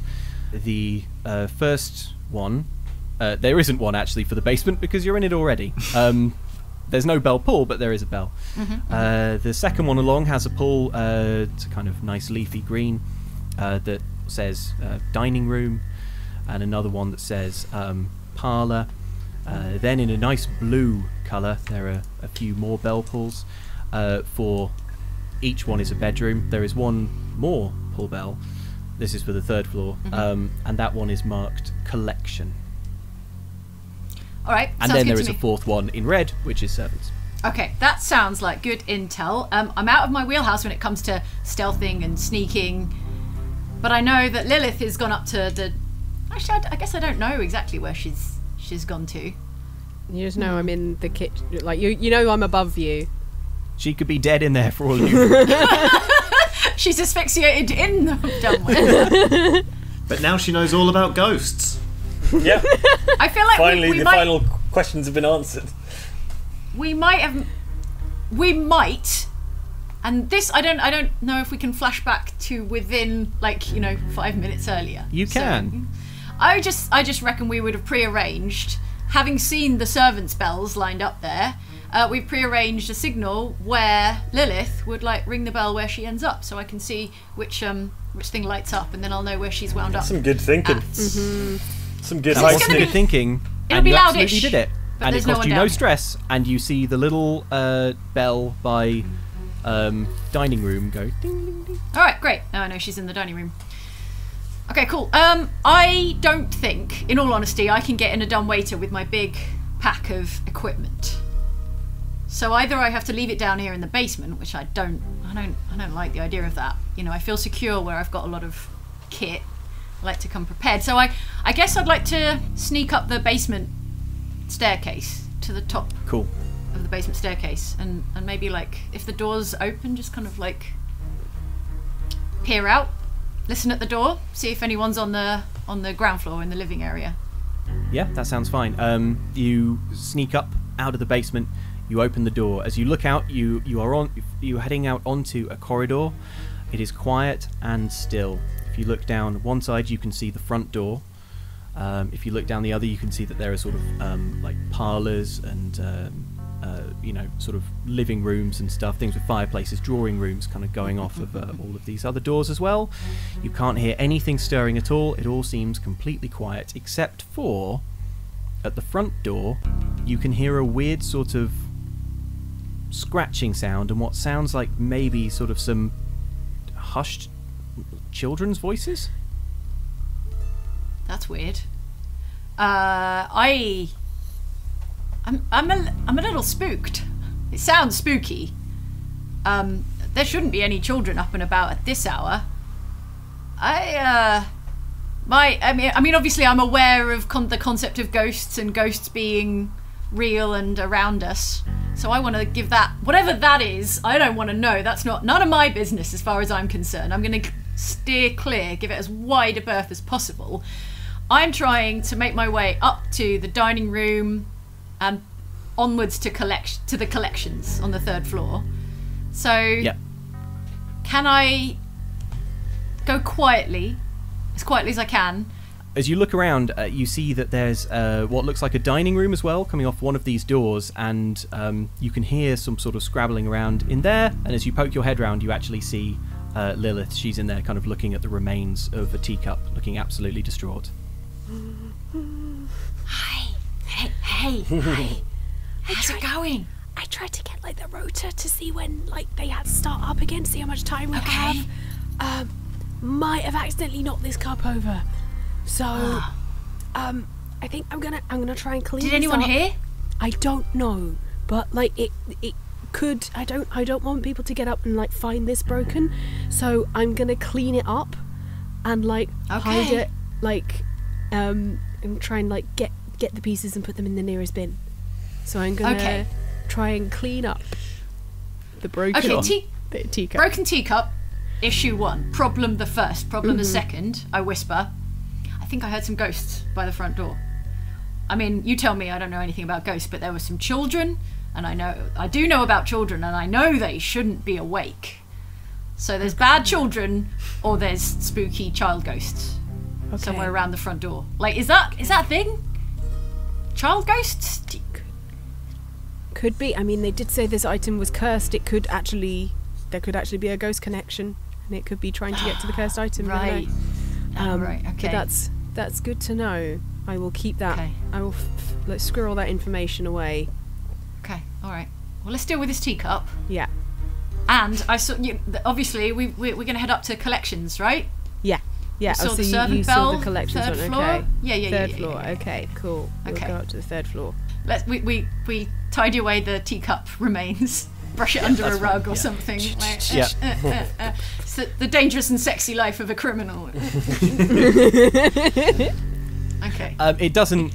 You don't have to roll for that, but I'm ticking another clock on the alert thing. You hear a grandfather clock in the corridor go dong, dong, dong, marking the hour as 3 a.m. Okay. So you're proceeding upwards. Upwards. Ever upwards. Okay. Yeah. Main staircase. If there is a servant staircase. If there's a servant staircase. There can be a servant staircase. I feel like the grand staircase is very visible. Yeah. Yeah. There's a small servant staircase kind of like towards the back of the house. It's kind of very, very narrow and cramped and unpleasant. But you can squirrel yourselves away in there, and you are heading up to third floor, looking for the collections. Third floor. Room. At this point, let's pause and head back to the attic. All right, so we've knocked out Barnaby, put him in the servant's uniform. You've wrestled him into. You have an unconscious Barnaby dressed as a servant. Okay, have we left the servants' quarters room now? Is there a corridor leading to the stairs? What's the layout up here? There's a corridor leading to the stairs, exactly as you say. Okay, well, I would like to look around for like a washstand, maybe a pitcher of water, something like that. Is there somewhere up here for the servants to wash themselves? There is, there's a bathroom. Calling it a bathroom is pretty charitable. There's no toilet, but there is a sort of washing area. There's a kind of big basin that's full. All right, quite dirty water. Grab a pitcher of some of that water and I splash it in Barnaby's face, just trying to rouse him. Slap him. Oh. And then I see what I'm wearing, and I'm like, oh my god, you two. This is exactly the sort of wheeze that Squiffy would have pulled at boarding school. You two. Classic Squiffy. Such cards. Anyway, old man, I thought we could keep the prank train going by continuing downwards into Go on, the then. house. Yeah. But Thank you, mate. I have another. But like quiet and stealthy, like we're being all burglars. Yeah. Okay. So yeah, cool. Casimir, what do you think? Heading down the stairs? I mean, whatever we're stealing is not on this floor. I just want to call a quick flashback to sort of the planning table where everyone's around it. I feel like we're having a look at Squiffy's drawing, and Casimir's like, obviously this isn't the most comprehensive diagram, and Very diplomatic. We're going to be pretty tight on time in here. So I don't know if you've ever done this before, but as his lordship here will probably tell you, if you want to find something in a manor house, you've just got to get the servants to show you. So what I'm saying is we should do this softly. But if the job's dragging on and we're not making any progress, we should set the house on fire and wait until the servants start evacuating the valuables and offer to lend a hand. That is not where I expected that to go, but love it. Absolutely love it. Basically, I just want a flashback. You want that idea to have been seeded. Yes, and then I sort of, as Lumiere is like, we should carry on. I'm going to tick off a box of load. I'm going to tick unusual weapon. And basically just reach into my pocket, pull out an absolutely enormous Molotov.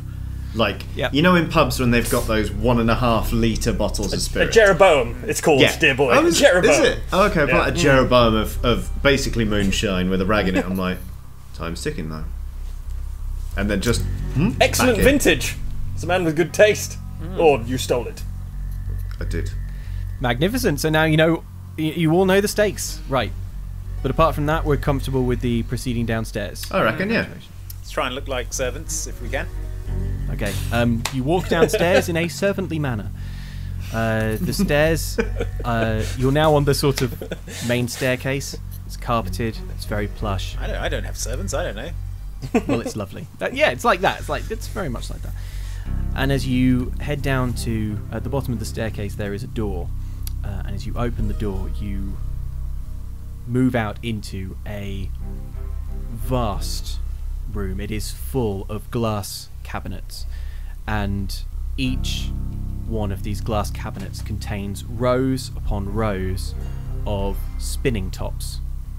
They are really ornately painted. They are beautiful. Some of them have like gems sort of, like built into them.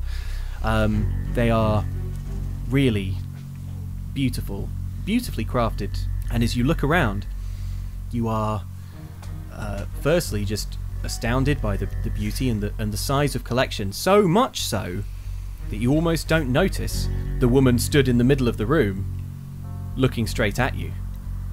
She's wearing a nightshirt, and at first you're all quite startled, but she doesn't seem to react. She seems almost to be staring past you. Is it Lizette? I would like to call a flashback and say that at the very least I know Lizette. We've been at parties together and things like that. Squiffy introduced introduced us. So I know Lizette. If I saw her, take one stress for that. But yes, you know Lizette, and this is Lizette. In fact, you know what? You know Lizette, and you know that something about Lizette is that she sleepwalks. Yeah, I'll whisper it to her. Oh, she sleepwalks. She's weird. Yeah. Yeah. Squiffy. Something else you know about Lizette is that when she sleepwalks, she's often been known to accidentally hurt herself. Sometimes she'll take a tumble down the stairs or something. Mm-hmm. And so there's always a member of the household who mixes shifts, stays awake through the night to make sure that she is safe. Okay. And right now, Lizette, she sort of she serenely kind of drifts over. Good job Squiffy had that intimate relationship with this woman. That is is good, yeah. Why do you think she started sleepwalking? Just to get away from Squiffy. Her subconscious was reeling from Squiffy's company. Squiffy, no. She's serenely sort of pacing around looking at her collection. Gents, look, she's going to have someone with her. She has someone to look after her while she does this sleepwalking thing. Oh, okay. So we're about to have company. Yeah. Yes. Well, we need to identify what the thing is we're trying to steal. We don't really know what it is. Presumably, it's some kind of fantastically expensive spinning top. Well, frankly, it can be anything as long as it's worth 8 coin. All right. I'm not fussy. We need that ghost lady to work out the curse. Maybe she can find out. Ask one of her ghost friends or something. Yes, that's probably how that works. Yeah, probably. I don't know. I'm not a details guy. I'm not details oriented. As you're having a big picture criminal. Big picture and drinking. Big picture, big drinking. Quite. There's your Barnaby hashtag. Big picture, big drinking. Big picture of booze. Hey. In fact, as you're having this conversation, from behind you, the collection takes up the entire floor, the entirety of this floor, apart from one corridor. Actually, down the end of that corridor, that's where the That's where the sort of grand staircase is. Let's flash to Zilla and Lilith, because that is you on the stairs. On the little servant stairs, the narrow ones without carpet. That one, right? Oh yeah, sorry, you're in the servant stairs. Okay. Yeah. All right, never mind. Yeah, you're coming up on the servant stairs. Yeah. Okay, all right. I shoulder my pack and creep as quietly as I can to the top of the next staircase. Yeah. Okay. Looking out, you can see the hallway that the others cannot see. You can see as you peek round the corner, there is a butler there. He's awake. He looks bored. He stood by the door to the collection. No. What do you think, Lilith? I whisper. Okay. I think we need a distraction, and I'm trying to think what that will be. I could probably knock him out, but firstly, I'd rather not. It's really bad for you. Yeah. He's done Says us the no prize harm. fighter. She would know. I know. Well, I know. She knows. It's not good for you. Also, I feel like he might raise the alarm. You know, I can't just run up and bop him. Right, so I would like to try and see if there is any ghost presence around, and I would like to compel them to just do something near the butler to spook him, to make him run away, but not like scare him so much that he has to raise the alarm. Just Or dies something of a heart that will, attack, just something that will unsettle him. Okay. And make you know that thing where you walk It's into a a real room fine and you're line, like, I angry don't. spirits. So. Don't snap his head off, right? I'm a big fan of the size of the needle that we're about to thread. Okay. All right, Lilith. Okay. Lilith, you got anything for this? You got anything ghostly, spooky? I don't. What? Okay. Flashback. Before we went upstairs, I quickly checked the front door to see what those child-like voices were, and it turns out it was a child ghost. And the child ghosts are quite fun because they're very mischievous, but they're not very powerful, which I found in my study. So they can do things to scare people that you ask them to go and haunt, but it's nothing too huge. So I've basically kind of like slipped them like a ghost candy in a way, metaphorically, and I compelled a small ghost child to just be like, I sing a little song like this. Time to get the butler man. I hate There's it here. the butler. You slipped them a word that's original. Yeah, love it. Okay, so I mean, it's up to you what kind of roll this is, Lilith, but it just is an attune roll. So also take one stress for having quickly popped to the front door to find a ghost child. So Okay. let's roll attune to see how persuasive you are. That's 2 ones. Oh. Oh, God. Oh no, child ghost. Ghost haunts you. Okay, Lilith, you actually attune brilliantly. It could not be more clear. It's the attunement of your life, and the figure of a little boy, sort of translucent. We're still in flashback here. You're down by the front door. Has become very, very clear, and he says, All right, missus. Hi. I need you to do me a favour. Well, I say a favour. I'm compelling you. I need you to. Quote of the session. You got to do this to me. I promise I won't. I'm not gonna take the mickey out of this. Don't worry. I need you to scare someone at some point in this house, okay? And I will let you know, and I will point and be like, them. And on that note, you will do it, okay? he sort of he kind of nods and then goes, Are they upstairs? Yes, they are. They're on the. No, I'm not doing it. You won't get me up there. It's too much. Why? I'm scared of her. Scared of her? Who? That's enough questions. You can't tell me what to do. and he goes, "Yeah," like that, and then sprints off through the walls, through the whole house, sort of screaming and singing, and I'm ticking an alert clock. Question on ghosts.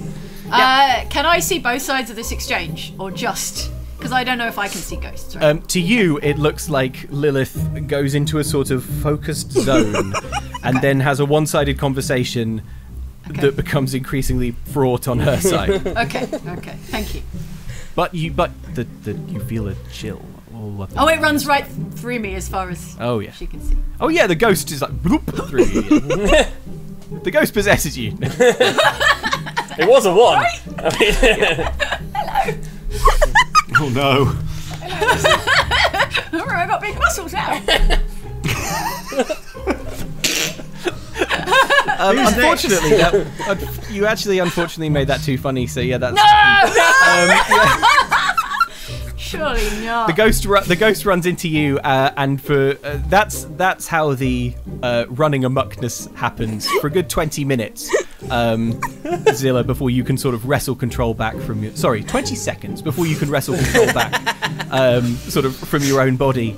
God. This sort of ghost ragamuffin kind of runs around. He doesn't really know what to do with the time, so he just like touches things. He runs into the living room and he picks up a bunch of food and he sort of stuffs it all into his mouth. The only thing he could find to lay hands on is like 5 whole cabbages. Oh no.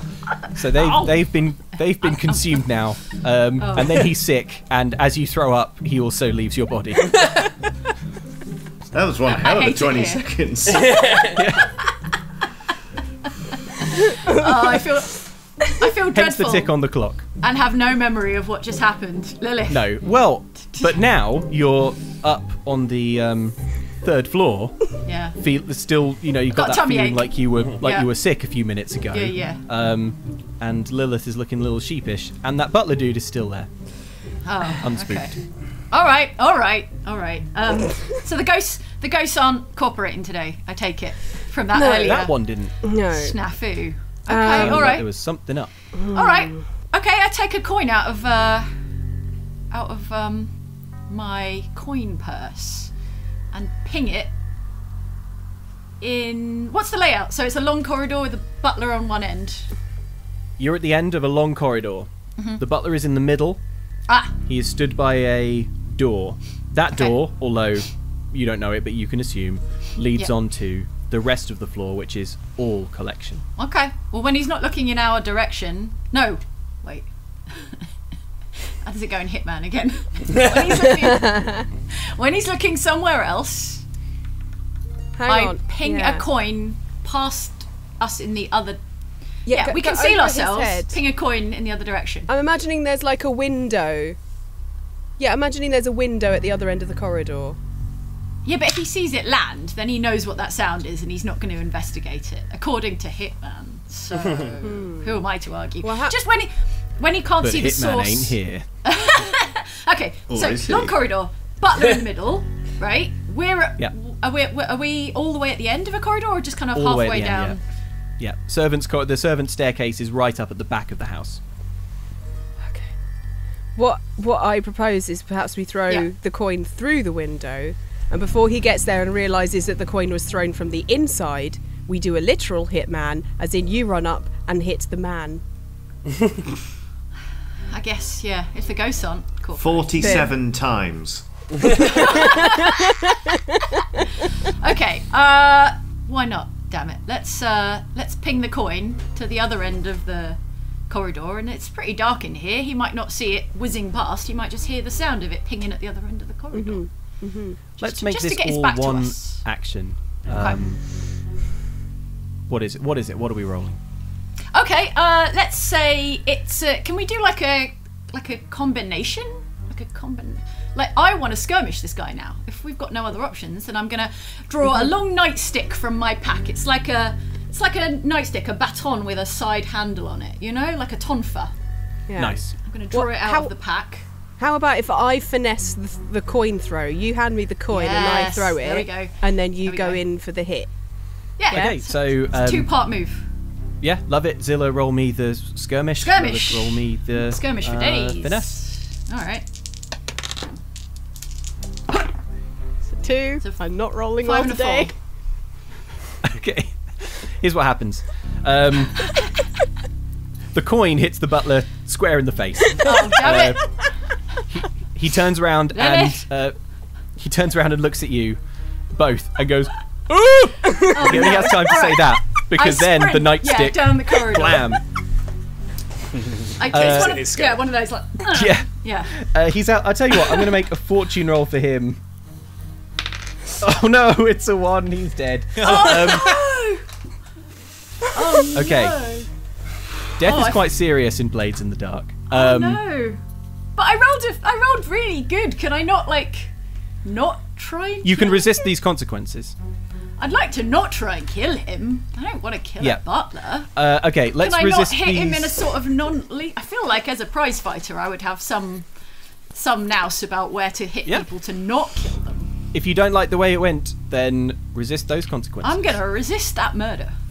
Make me a prowess roll, so however Okay. many points you have in prowess total, that's how many dice you roll. Nice. Okay, I've got a lot of prowess actually. I've got 4 total, so... Wow, brilliant. Here we go. Our highest roll so far. Okay. I got... Okay, mixed bunch. 5, 2, a 1 and a 1. That's cool, we take the 5, so you only take 1 stress, because it's Okay. the difference But between that's what one you on rolled top and of 6. one I had before, so it's 2 total now. You take 1 stress, and Hmm? the butler is badly hurt. He's unconscious. He'll live, but not well. However, no. he did yell, and he does hit the Yeah. floor with quite a thud. And in the next room,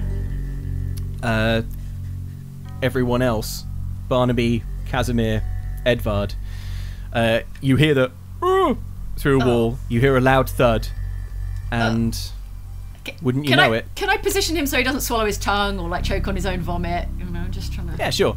You can. You just do that. It's nice of you. Lizette's eyes are already open. She's awake. She takes a stumbling step backwards, and her lungs fill to scream.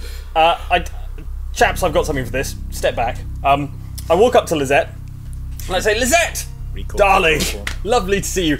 Rather awkward situation. Bit of a lover's tryst with the help. Yeah, I disguised myself as a servant and snuck in. Terribly sorry. Understand it's trespassing, but it's great to see you. How's Squiffy? Algernon. Not seen him for a while. Algernon. Algernon's his name. Yeah, you know. Roll me for this. I'm going to use Sway because it's about persuasion, and I also have 2 dots in that, so that's also the one I would like to use. While Barnaby is doing this, I would like to flash back to when we got the mission to get the artifact from the house. I did a little bit of research, reading before we set off, just to see if I could find out what the artifact actually was, so I could identify it when we got there. Oh yeah. Oh, okay. You beautiful, sounds beautiful sensible. man. Take me 1 stress for that, Edvard, but no need to roll for it, I don't think. All you had to do was take a quick jaunt down to the auction house, slip a few silver coins here and there, and yeah, you got a copy of the catalogue from that day's auction. It was a emerald green spinning top.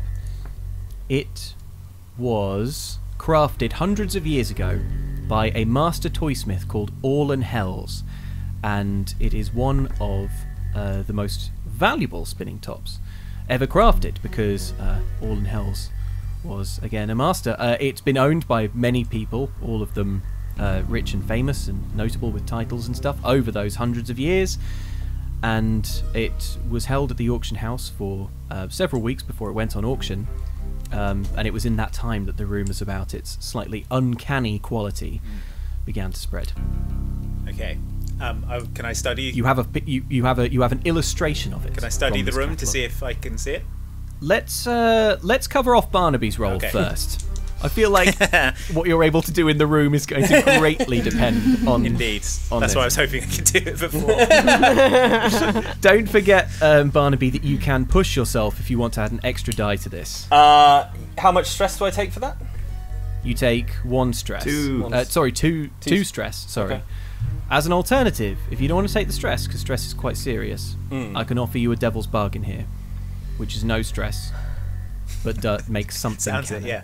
How hard is it to clear stress? Is that how much am I able to clear during a cooldown phase? Because we don't need to get into that now. Okay, fine. It's not super easy to clear. I'll offer you this devil's bargain. Okay. You can add an extra die to this, but if it succeeds, Lizette is going to slander your name all over town about this. About the tryst, yeah. About this tryst. Mm. You will be stared at in an unfavourable light in many parties. No, I don't like it. I'll take the stress. No, my reputation is everything. That's fine. But I will take the extra die and the extra stress, which is 2 to add to my 4 that I already have. 2 that I already have to make 4. So that would be 3 dice, right? Love it. Okay. And do I take the highest or the lowest? You take the highest. Okay, fine. That is a 4. Okay. No, that is a success with a complication. You have squeaked through. All right, let's have this conversation then. Lizette is blindsided. I'm sorry. What? Oh yes, terribly sorry. One of the help. Yeah, we had a little. I was just looking. Barnaby, is that you? Yes, it is. Yes. Well, yes. Who? With who? Which one of them? Well, I don't ask the name. It's the help. Barnaby. I know. I'm up to my old tricks again. Sorry. But yeah, look, this is another one of your classic japes, isn't it? Yes, it is. Yes, I'm sure Algernon told you about them. Yes, but are you sleepwalking again? You're not likely to hurt yourself. Should we not get you back to bed? Oh no, it's all right. I've got a man in the corridor. In fact, where is he? Andrel. Andrel. I say Andrel. Oh, I think he. I think he's not there. I'm just going to go see him, but he's just around the corner. Well, and she. I think he popped to the bathroom. You think he popped to the bathroom? Yes. What on earth makes you think that? He just come down the stairs.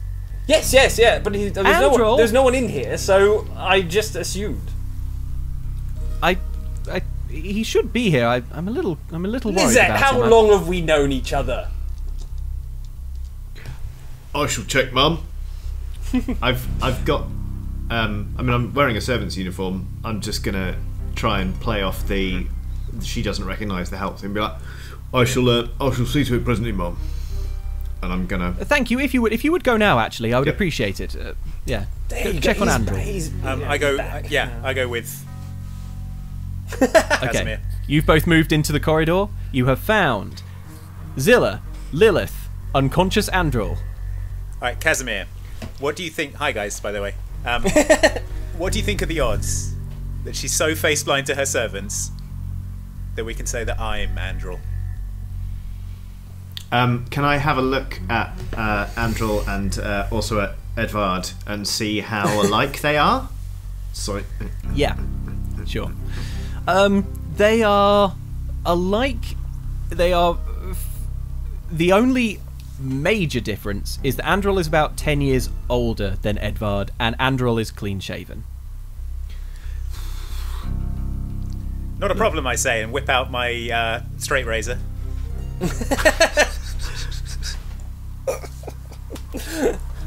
I feel like the transformation is like Edgar Wright first. Like it's that. Like all of Blades in the Dark works on Edgar Wright editing. Well, there's 3 of us, so one of us is doing the shaving, one of us is, I don't know what else needs to be done. Draw some putting flour in his hair. Yeah. Who is leading the shaving of Edvard? What a He's got the steadiest hands. I reckon. Casimir, let's make it you. Let's make this a group action. Everyone who wants to help shave Edvard, and contribute. Put him in old man makeup. and to make him convincingly look like. I'm going to roll finesse. Do I have finesse? I'm pretty sure I have finesse. Yes. Well, I have a dot in finesse. Who's helping? Yeah, I'm helping. I imagine while we everyone who's helping. We find everyone out. Who's helping make a finesse roll. Okay. I hope that my roll is better.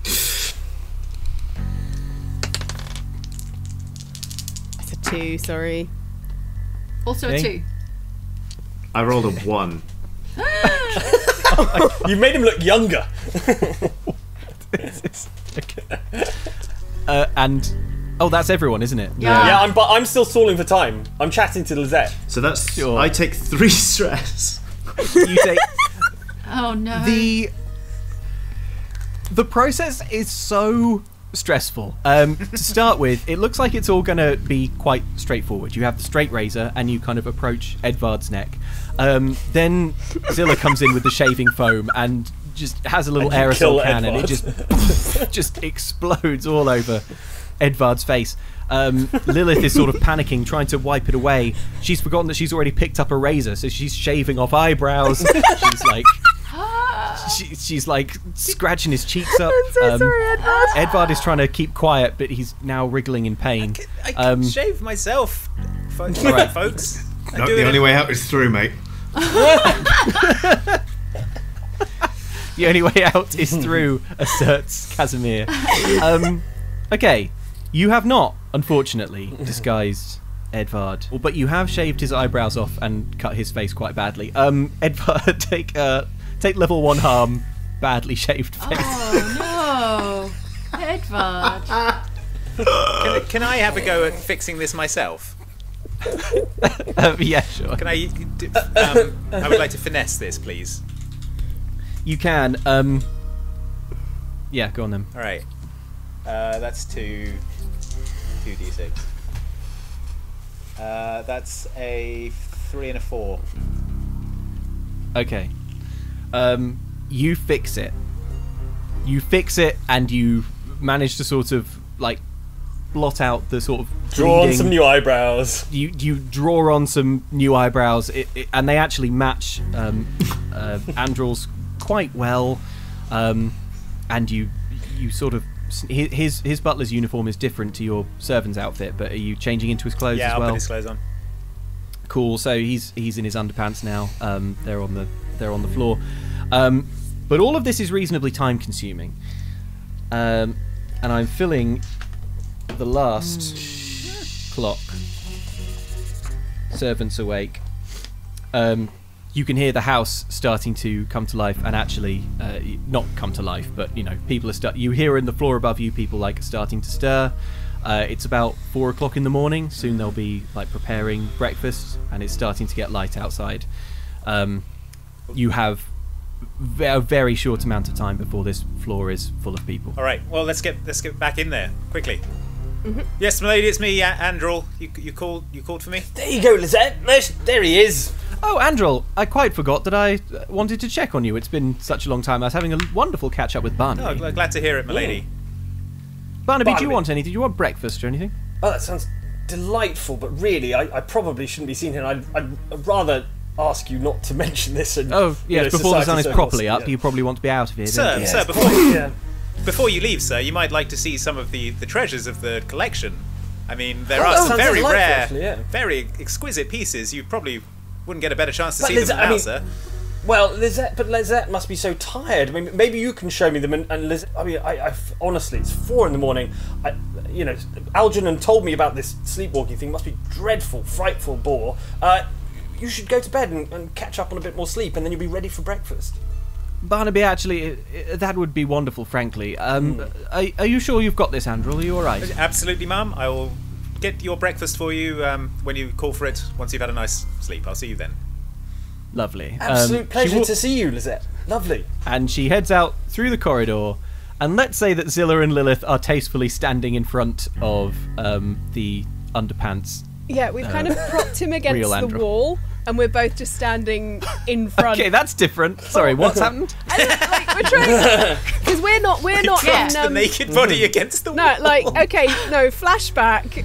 Zilla and I have dragged him into a different room because we're not dressed. That sounds more sensible. We're not dismembered the body. But we're not disguised. We're just a couple of randos. So that would be no help. You're quite right. So what have you done with the body? We found we found a little broom cupboard, and we've stuffed him in there. And ourselves. We're hiding in there as like well, sardines. just until. Yeah. Super quick, make me a roll to just see how well hidden he is. Okay. At this point, it doesn't really matter. Okay. 'cause Do we gonna have to be tell you what discovered. kind of roll that is? I got a 6! Brilliant. You've disguised Lilith him as a come Greek through. statue, and he's. How is he disguised, Lilith? It's up to you. Well, he's in a cupboard, so it's just he's in a cupboard, but if you look at him, he literally just looks like a pile of coats. To be fair, there's no way Lizette's going in the broom cupboard. No way. There really isn't. I'd But be Lizette amazed got if him you in knew there she had nice one. and quick. Yeah. She probably doesn't. Lizette has headed down the corridor, and gone back to her bedroom. You can still hear quite a lot of like clumping and feet sort of from the floor above. I take the cloth bung out of the Molotov and have a really good swig. It's at least 3 Adam's apple twitches before I reassemble it.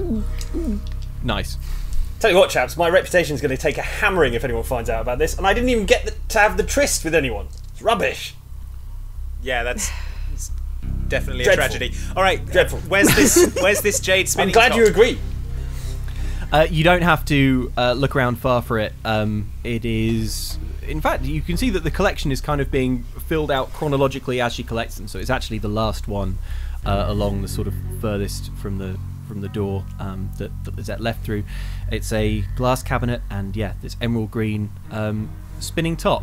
As you look at it, you feel almost as if the edges of your vision are kind of waver. It's a beautifully made thing, but oddly it's not enjoyable to look at, and as you all get closer to it, you all feel a little bit cold and unhappy.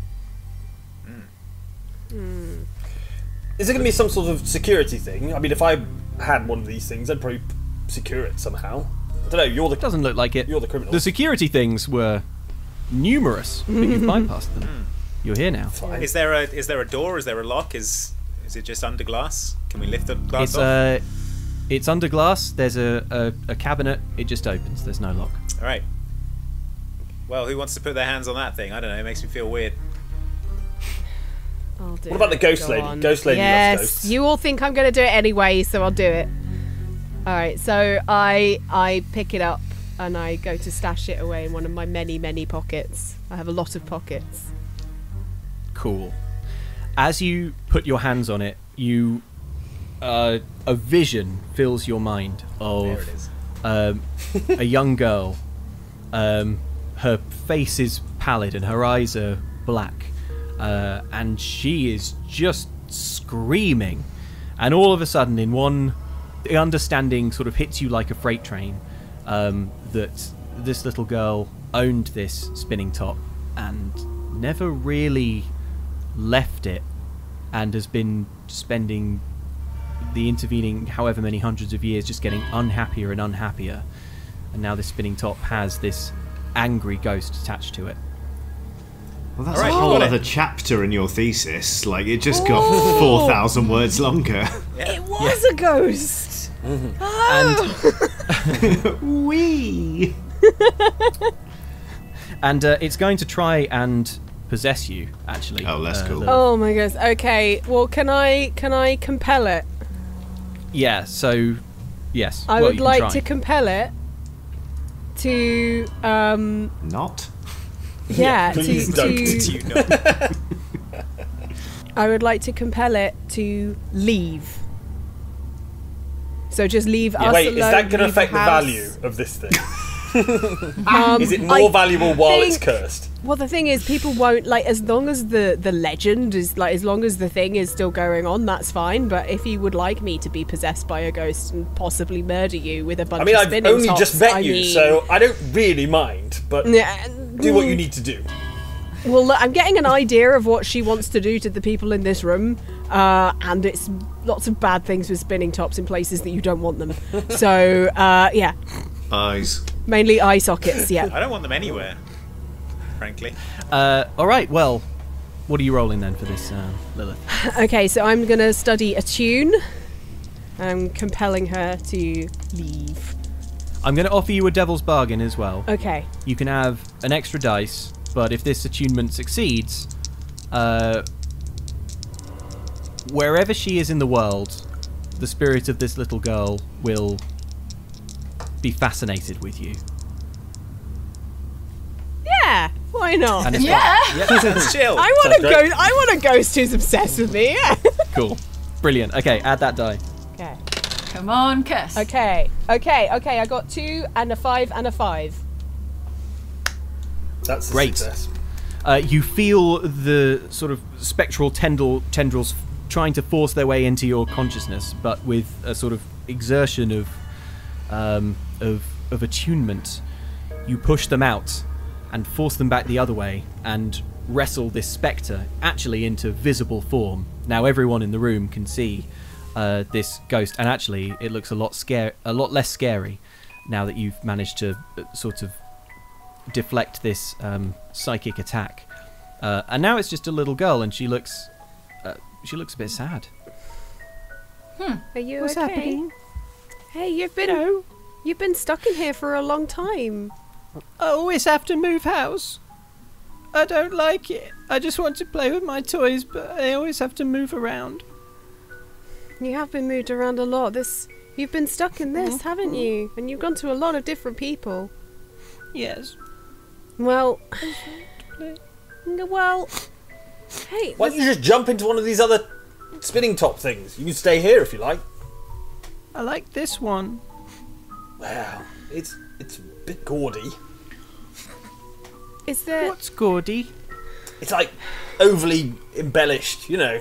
What's embellished? I can't deal with children. TikTok. It's the pain. You know. Everybody. Look, is there... So you want to be somewhere with toys? Okay, so I flash back and I think of when I first arrived in town and I wandered round and I found an old toy museum.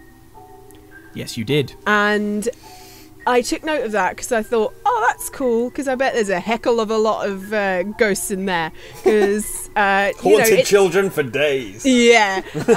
Great so resource like, of haunted children. And so I say to the ghost, I'm like, look, I know that if you go west and you keep going west from here, eventually you'll hit a building with all the toys that you can play with and all the children just like you, and you'll be able to play with all the toys there and you won't be moved because they take care of everything there and it stays there.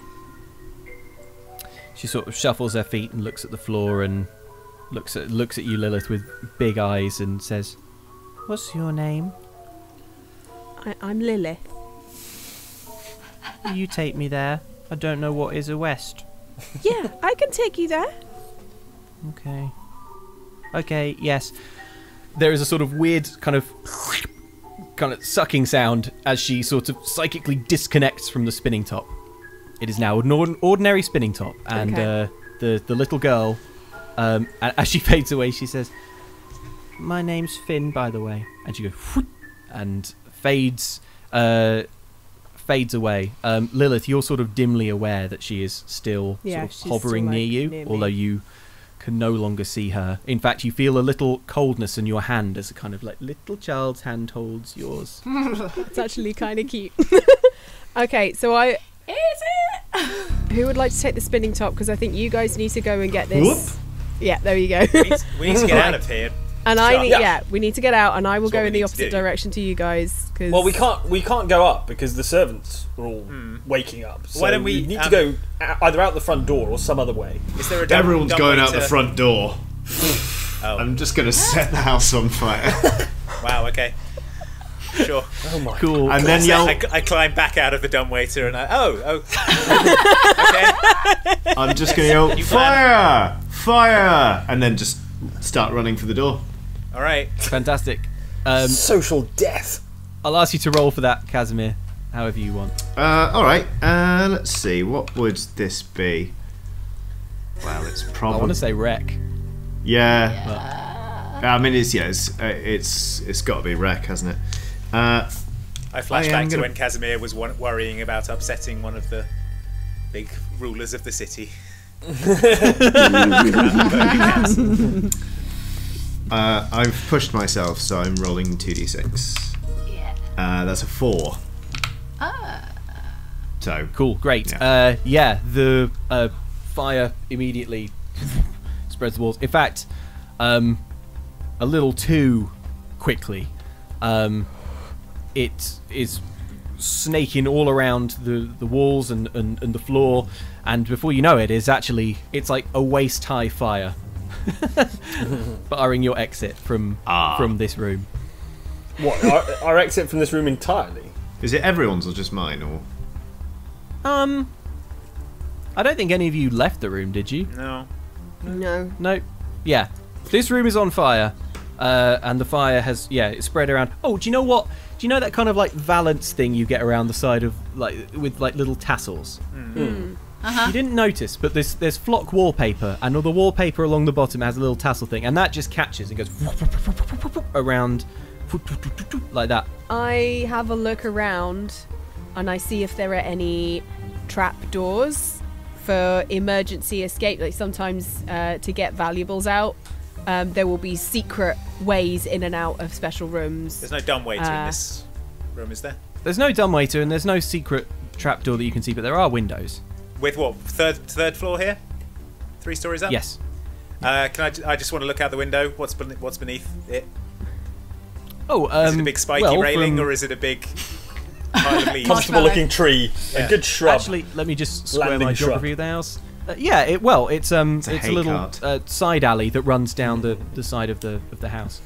How wide it's is semi-detached. the side alley? This- As in, can we kind of go down one leg on either side? Luke, I'm gonna tick a box of load, if I may. Yes. And pull out my just burglar's tools. So I'm gonna pull out basically just like I'm gonna pull out a rope ladder with a couple of hooks. Would you say it's about 50 feet of hempen rope? About 50 foot of hempen rope. Yeah. Nice. Yeah. I'm just gonna point and go. Here we are. Oh yeah, and then that'll work. I'm gonna hook it onto the sash and out the window. Are we all escaping out the window? Yes, please. Seems sensible. Great. I wouldn't make you roll for this normally, but because the room's on fire, let's make this a group action just to speed things along. Okay. Casimir, it sounds like I don't want to pressure you to take in this because you've taken a few group actions already. So if anyone else would like to lead the charge on the escaping. I mean, we are trying to leave quietly, so it does sound like a prowl group action, which I'm happy to lead. We are. In doesn't make any sense for me to do it. I don't. We're think. trying to seem. We're trying to get out without people being like, "How did they?" You don't want to be wriggle that seen up? leaving by a rope, I suppose. So I'm happy to lead it if it's a prowl. Okay. Cool. All right. I'm not very Everyone prowly. roll. Yeah. Everyone Okay. roll for prowl. Okay. 1, sorry. 6. 2s. Pair of 2s. No, wait, 4. Sorry. Okay, so 6 is the highest result, which is great. Yep. But I think I'm taking 3 more stress. You are taking 3 more stress. Yes. Oh. It's been a stressful. To be fair, this sounds like a stressful day for Casimir, master criminal. Yeah, I'm on 12 of 13. Oh. Okay. All right. Do you want to? You can resist, Casimir, if you. Well. No, I take can't. stress I can't resist Yeah, that stress. Of course, yeah, never mind. Because also, if I resist, I might end up taking 5 stress. Yes, you're right. Resist that stress. Num num num. So the highest result there was a 6. Yeah, you're all away, down, out the window, and down a rope, and off out into the street. As you sort of slip away down that alley, you can sort of hear alarm bells and ringing. You can see servants are like starting to kind of spill out into the street. Other houses, kind of people are coming out because smoke is starting to pour out of the windows. It is what I would call an enormous amount of distracting confusion. Yeah. That sounds good. And Can I recover my clothes, which are probably on the floor somewhere? Right? They were let's think about it. They were tossed out of the window. They were tossed out of the And window, they're but I quite expensive. They're either on the roof or if they cleared the roof, they might be in the alley. I think it's unlikely they'd have cleared the roof. What? To be It's honest, a very heavy jacket. They're caught on a lamp. Fine. I'm going to use something for my load, which is a bloody hip flask, and I'm going to take a drink. It's enormously stressful. If I had to count, I'd say it was 4 stressful. Bloody nightmare. As you slip away down this alley, most people are sort of rushing the other way to like try to get to the scene of the fire and see what's going on. You do see two young women with their hoods. They've got hoods up. You would place them in their mid-teens, and they're just stood in the middle of the road, a bit like the Shining twins, sort of barring your path a little bit. And they look at you and go, "Can we have the spinning top, please?" Are you billocks? No, we're sisters. Then piss off. Oh. No, yeah, piss off. Sorry, the R was a Johnny reaction. All Casimir says is piss off. Cool. Not sisters. Dimmer sisters. They say.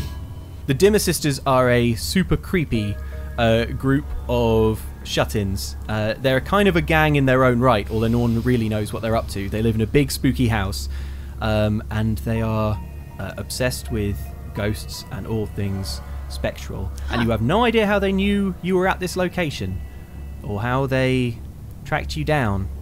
But they're stood in front of you now, these two girls, and one of them says, "That's Josie," and the other one points and goes, "That's Rosie."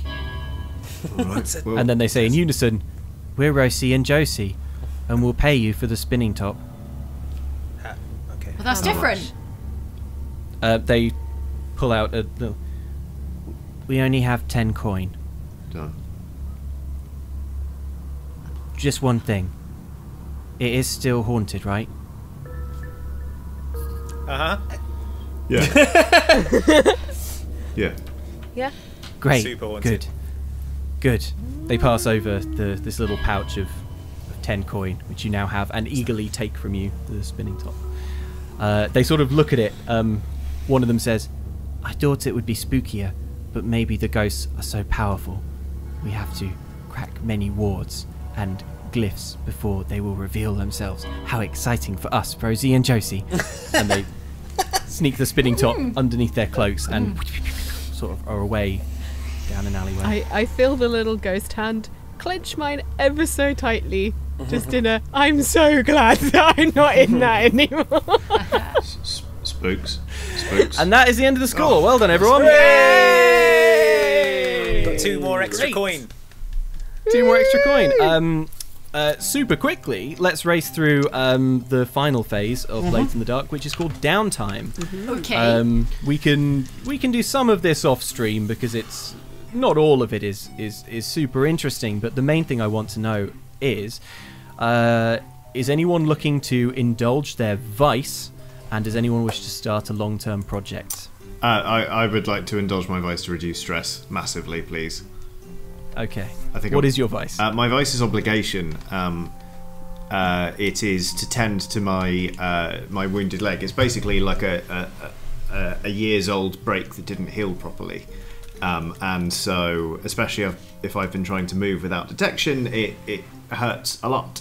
So it's kind of like it's bathing it in hot and cold water. It's rubbing unguents into it. Sometimes it's trying sort of medicinal pain reliefs and just experimenting and trying to find something that will make it hurt less. Great. Casimir, what is your weakest attribute rating? My insight, prowess, and resolve. It is definitely insight. I have 1 dot in it. Okay, so when we indulge our vices, we make an attribute roll using the lowest attribute rating, and we clear stress equal to the highest die result. So I'm rolling 1d6. I clear 3 stress. How much does that leave you with? 9. So we get 2 downtime actions, don't we? Yes, you can do it again. I will do it again if that's alright. That's another 4. So I'm on 5 stress, which is fine. Lovely. Is there any other stress relief or long-term projects that anyone else would like to start? I would like to stress relief. I've got 4 stress, please. How do you relieve stress? My vice is pleasure. It's drinking. It's gambling. It's you don't say everything. So yeah, I would like to relax. I think probably go and eat at a fine restaurant. Do some drinking in a fine drinking establishment. Cool. How much stress do you have currently? 4. 4. Okay. So your lowest attribute rating Insight, out, prowess, resolve. Pick whichever one Insight. you have the fewest dots in. And it's a single dot in Insight. Oh, cool. Well, then just roll me 1d6 then. 5. Well, there you go. Okay. If your vice roll clears more stress levels than you had marked, you overindulge. Delicious meal. Delicious meal. Sounds about right. Here's what happens, Barnaby, you glorious Gout. liability.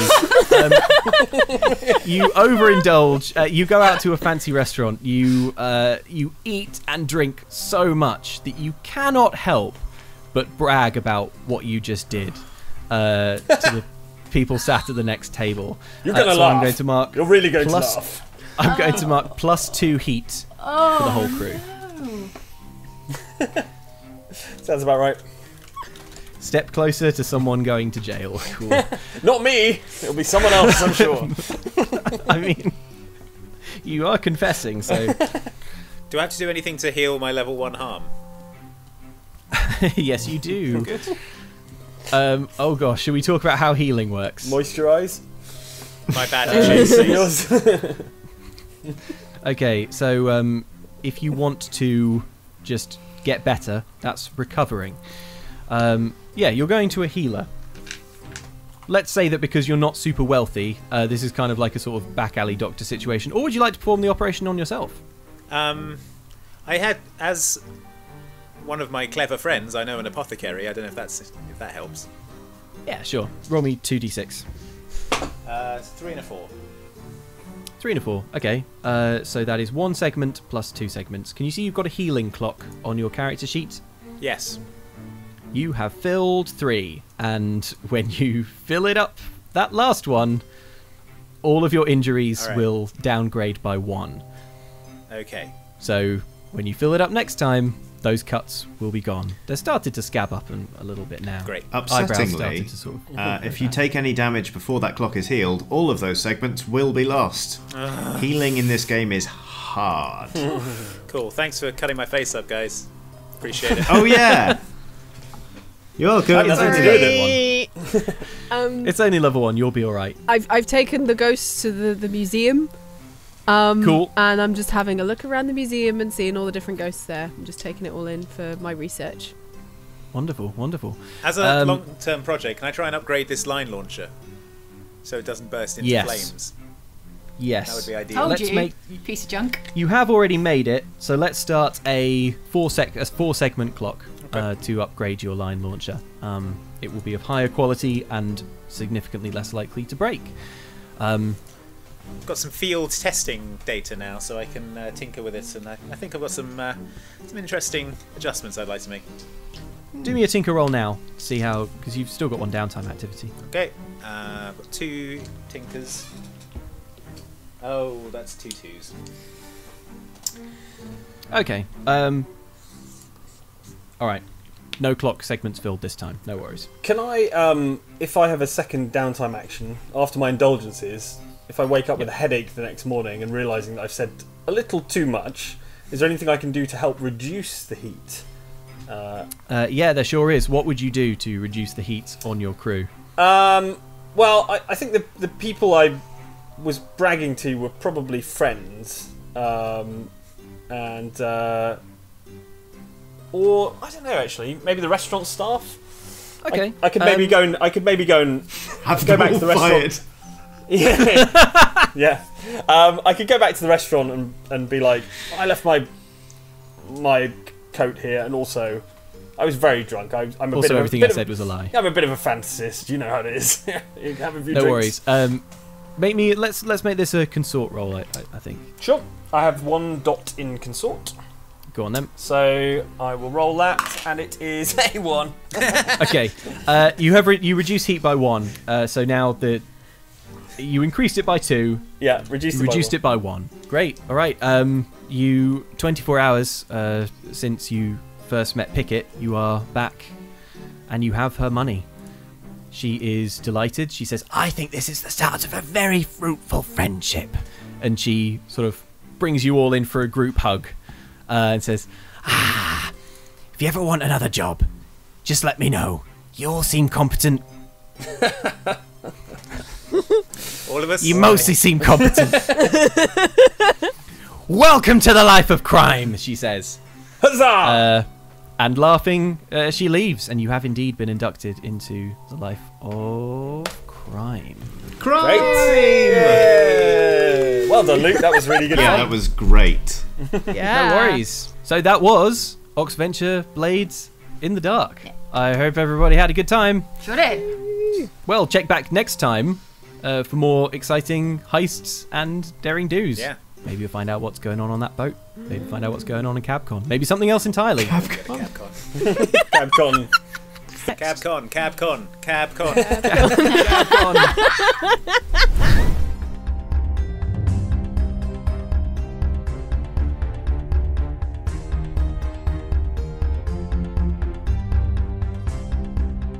It's so simple, they said.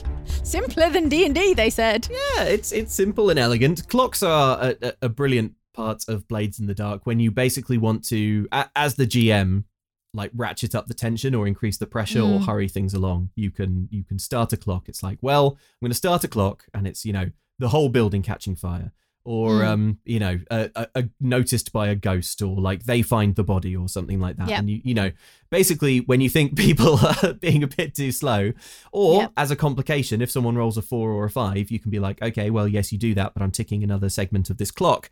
You basically fill up these little Trivial Pursuit style kind of sketched out little pie piece things, fill a clock. They normally have like 4 pieces or something like that, 4 sections.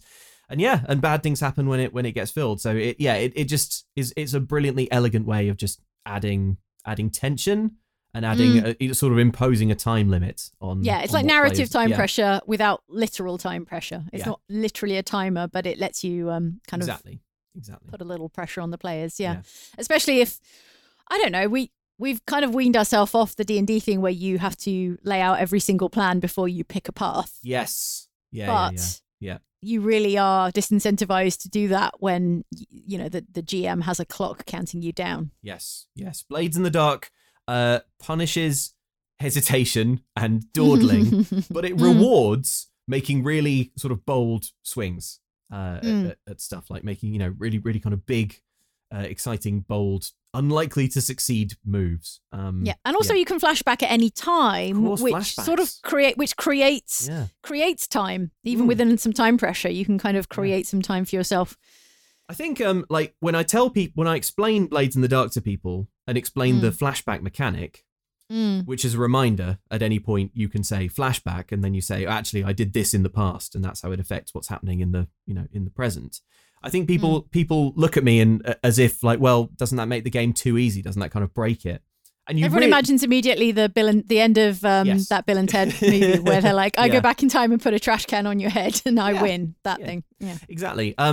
But remarkably, it just balances itself out. For one thing, people have to remember to flashback, and when people are when players are really concentrating, it's remarkable how often you forget that you can just sort of basically travel back in time. And we do this so much in the early episodes. Listen out for it over the next few weeks of the podcast because you'll be like, why is no one flashing back? They have this awesome power of freezing time, and yet no one is doing it. Yeah. But also, crucially, when you flash back, you still have to make a roll for the thing you want to do. So if I say flashback, I actually bribed this guard so he doesn't care that I, you know, just fell over in front of him and all my weapons fell out or something. You have to go back and roll for the bribe. And if you fail the bribe, then things will probably be worse when you come, you know, back to the present. And you also take stress when you flash back as well. So, you know, there is a price to be paid. It seems game-breakingly powerful, but in practice, it's just right.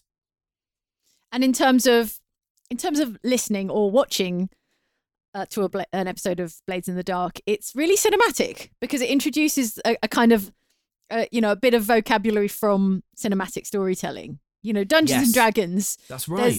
There's no mechanic in Dungeons and Dragons to allow for flashbacks. I suppose you could, you know, sort of ad hoc yourself a flashback in D&D if your DM's up for that.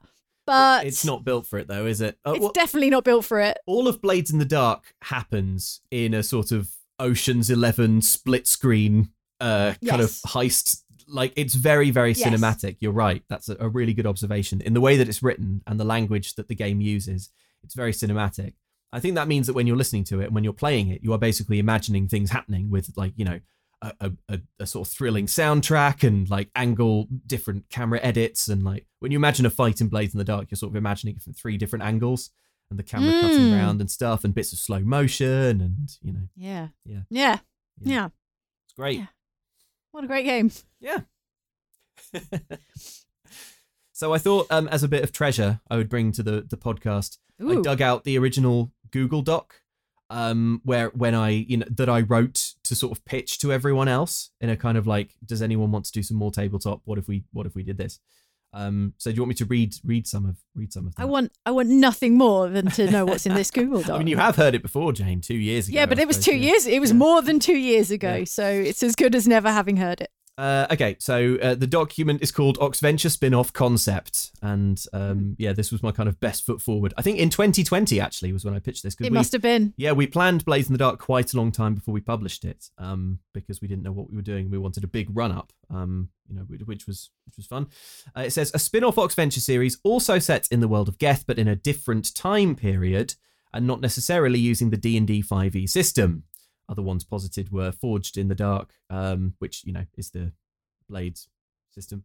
Vampire the Masquerade and Pathfinder I've got written down here as like kind of like other sort of things, because we hadn't settled on, in this early stage, it being Blades in the Dark. I think it was the front runner, because Johnny had spoken so highly of it. But yeah, we were talking about all different kinds of systems we could use. I think it was heavily influenced by your particular taste as well, because you were always going to be the GM. This was your baby, Yes, your it was. project. Yeah.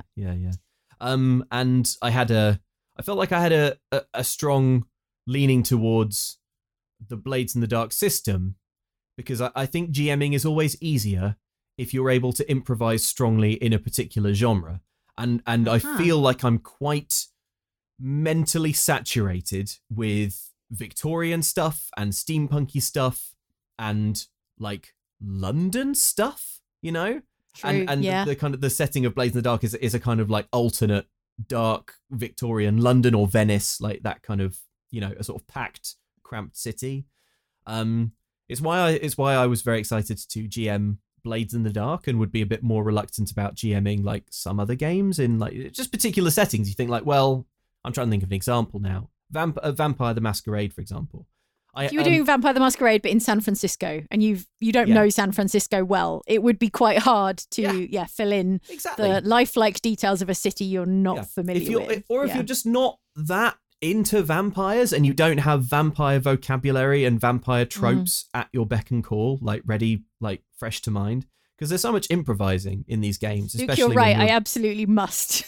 I absolutely must GM a game of Vampire the Masquerade. You really in must. London. You really must. I mean, I know I'm not the first person to say that to you or write that to you in a tweet or something. Fine. But you know, like I do want to. Yeah, it's a waste otherwise. If you have all of that vocabulary front of mind and you know what a vampire would do in a given situation, and you know what would happen in a sexy vampire nightclub in a given, you know, situation or something.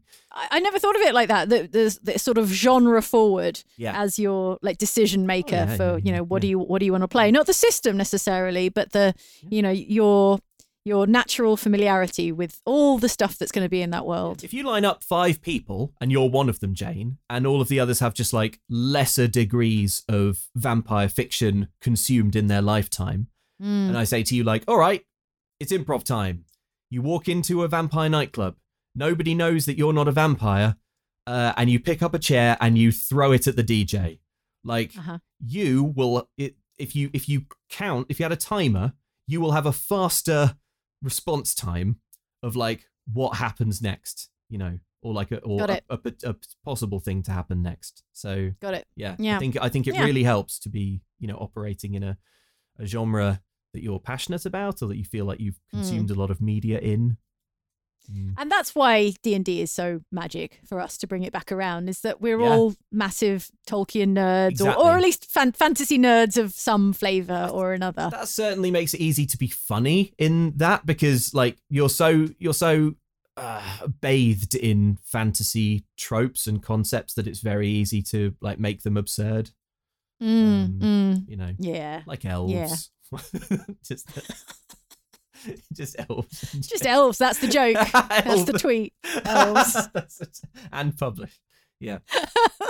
So yeah, to come back to my document, I was thinking each adventure is a bottle episode I wrote in 2020, featuring 2 or 3 players. Players are on rotation, so on a given air date, it takes 2 hours of those 3 individuals' time.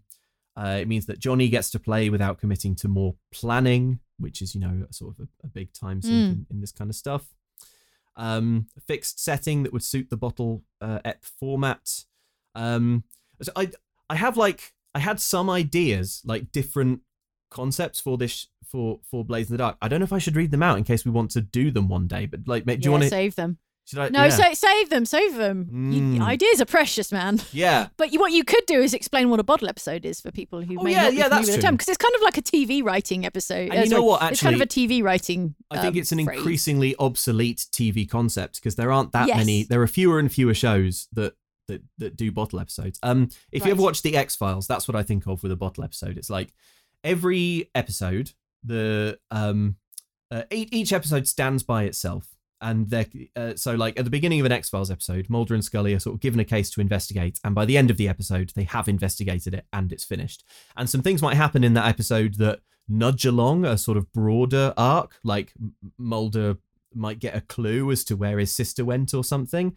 But broadly speaking, the story starts, the story ends, and you don't need to have watched. You don't need to watch them in order, even, you know, like. Okay, so a self-contained, standalone little story. Yeah, self-contained story. My understanding of bottle episode, though, was that it also included the element of the characters in it being like somehow contained themselves. Oh, right. Okay. Yes. Like, Sure, as in trapped sure. somewhere. Like a literal bottle episode would be that they're trapped in a room together, or they're trapped in an elevator together, or they're in some way limited. Yeah, you're right. Which maximizes their exposure to each other, so you get a lot of kind of character interaction. In TV vocab, bottle episodes are like supposed to be a kind of a special one-off, really, aren't they? It's like, here's a kind of special bottle episode, and you might do like one per show, and they feel very kind of special and unique. I'm trying to think of an example.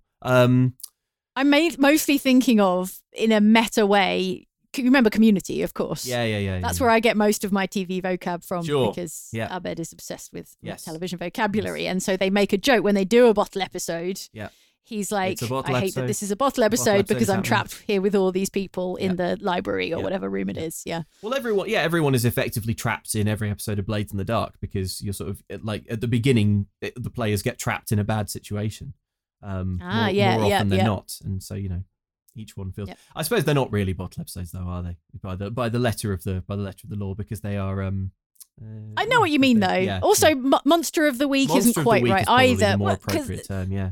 we don't have we don't exactly have I don't know. You make the call there. The Monster of the Week is a sort of, again, a slightly outdated TV vocab term for a show where there's a single episode with a single like baddie or single monster or danger or something. Yeah, and again, like, not to sound like a grumpy old man or anything, but like I do they miss. Don't make them like that anymore. It's increasingly rare to find like big budget, high profile TV shows that do have a Monster of the Week or like bottle or like anthology feel to them, or like anything like that. It's like the exception rather than the norm. Yeah, And now I think we can blame streaming, since we're being grumpy and old about it. Yeah, because streaming services. the modern thing is for an episode of a TV show to finish in a way that pulls you strongly into the next one, which is going to autoplay in 10 seconds unless back you into the intervene. Netflix vortex. Yeah, exactly. So, TV shows have become a lot more. I don't know what the word would be. Sequential, linear, narratively straightforward, arc based. Art based is a good way of putting it. Well, like Game of Thrones. A bunch of things are happening, and at the end, well, I guess it's more like a traditional drama. It's the drama format. Everything is drama now. Yeah. Everything There's is an episode where Jaime Lannister kind of goes off and defeats a big wolf. Would for one that episode there or were, something. Jane, because that actually sounds brilliant. Or a bottle episode where Daenerys They and get stuck in a crypt together Bran or get stuck- something. they get they go into a crypt and the door shuts behind them. And they have to talk about their feelings. Yeah, exactly. do some flashbacks. Oh, yeah, good times. Oh, Anyway, Good times. Right, I don't Yeah. want to complain too much about TV, but Somehow. yeah. So there you go. So that was basically the kind of the thinking behind Blades in the Dark, that we would all get to have, interact with each other on a bit more of a kind of one-on-one intimate level, and that would be fun. And also that it would kind of take the idea of Oxventure away from being tied so tightly to Dungeons and Dragons, because I think obviously, like so many people, D&D was our way in to tabletop. But I think we wanted Oxventure to not just be something that was like Dungeons and Dragons. We wanted it to be, broader than that. Yeah, as a genre fan, I think more genres is better. Yeah. It was all basically a Trojan horse pitch because I wanted to write the music for it, and that was like the only way, unfortunately, to write the music for it is to GM a whole. Have to do a whole show. To do an enormous amount of difficult world building. I wanted to write some steampunky Victorian music. I've also got open here the document that is like my planning document for like the whole 2 seasons. And it is like 65 dense pages long. Good Lord. It's absolutely wild. Yeah. Wow. But it was really, really fun. I loved planning Blades in the Dark. I loved thinking about just that world a bit and thinking about how it related back to, to Geth, the setting of D&D. Oh yeah. We haven't even talked about the the crossover. Maybe that's for next week on the podcast. Yeah, we can okay. talk about how it relates to Geth, because I'm looking at the comments in the original video, and already people were, speculating on how these characters are or are not related to the D&D characters, because it's all Geth. How long after D&D is this set? I can't remember. What era is Dungeons and Dragons and what era is Blades in the Dark in this world? So a lot of things are left deliberately vague because I don't want to write into reality things that are going to be a problem like for Johnny later. Yes. I want Johnny to be able to say like, this is what happens 300 years in the future or whatever, and it not contradict something. So I think we do talk about like vague timeframes, but I think the idea is that no one in the Blades in the Dark world is quite sure how long ago Dungeons and Dragons was, because the idea is that there's been some kind of calamity in the past that has caused magic to bleed out of the world.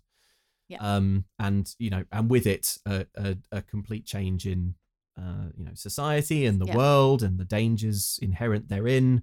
Without magic, people have had to start kind of basically being a lot more industrious and a lot more inventy and building things and stuff like that. So it means the sort of Dungeons and Dragons era is basically prehistory.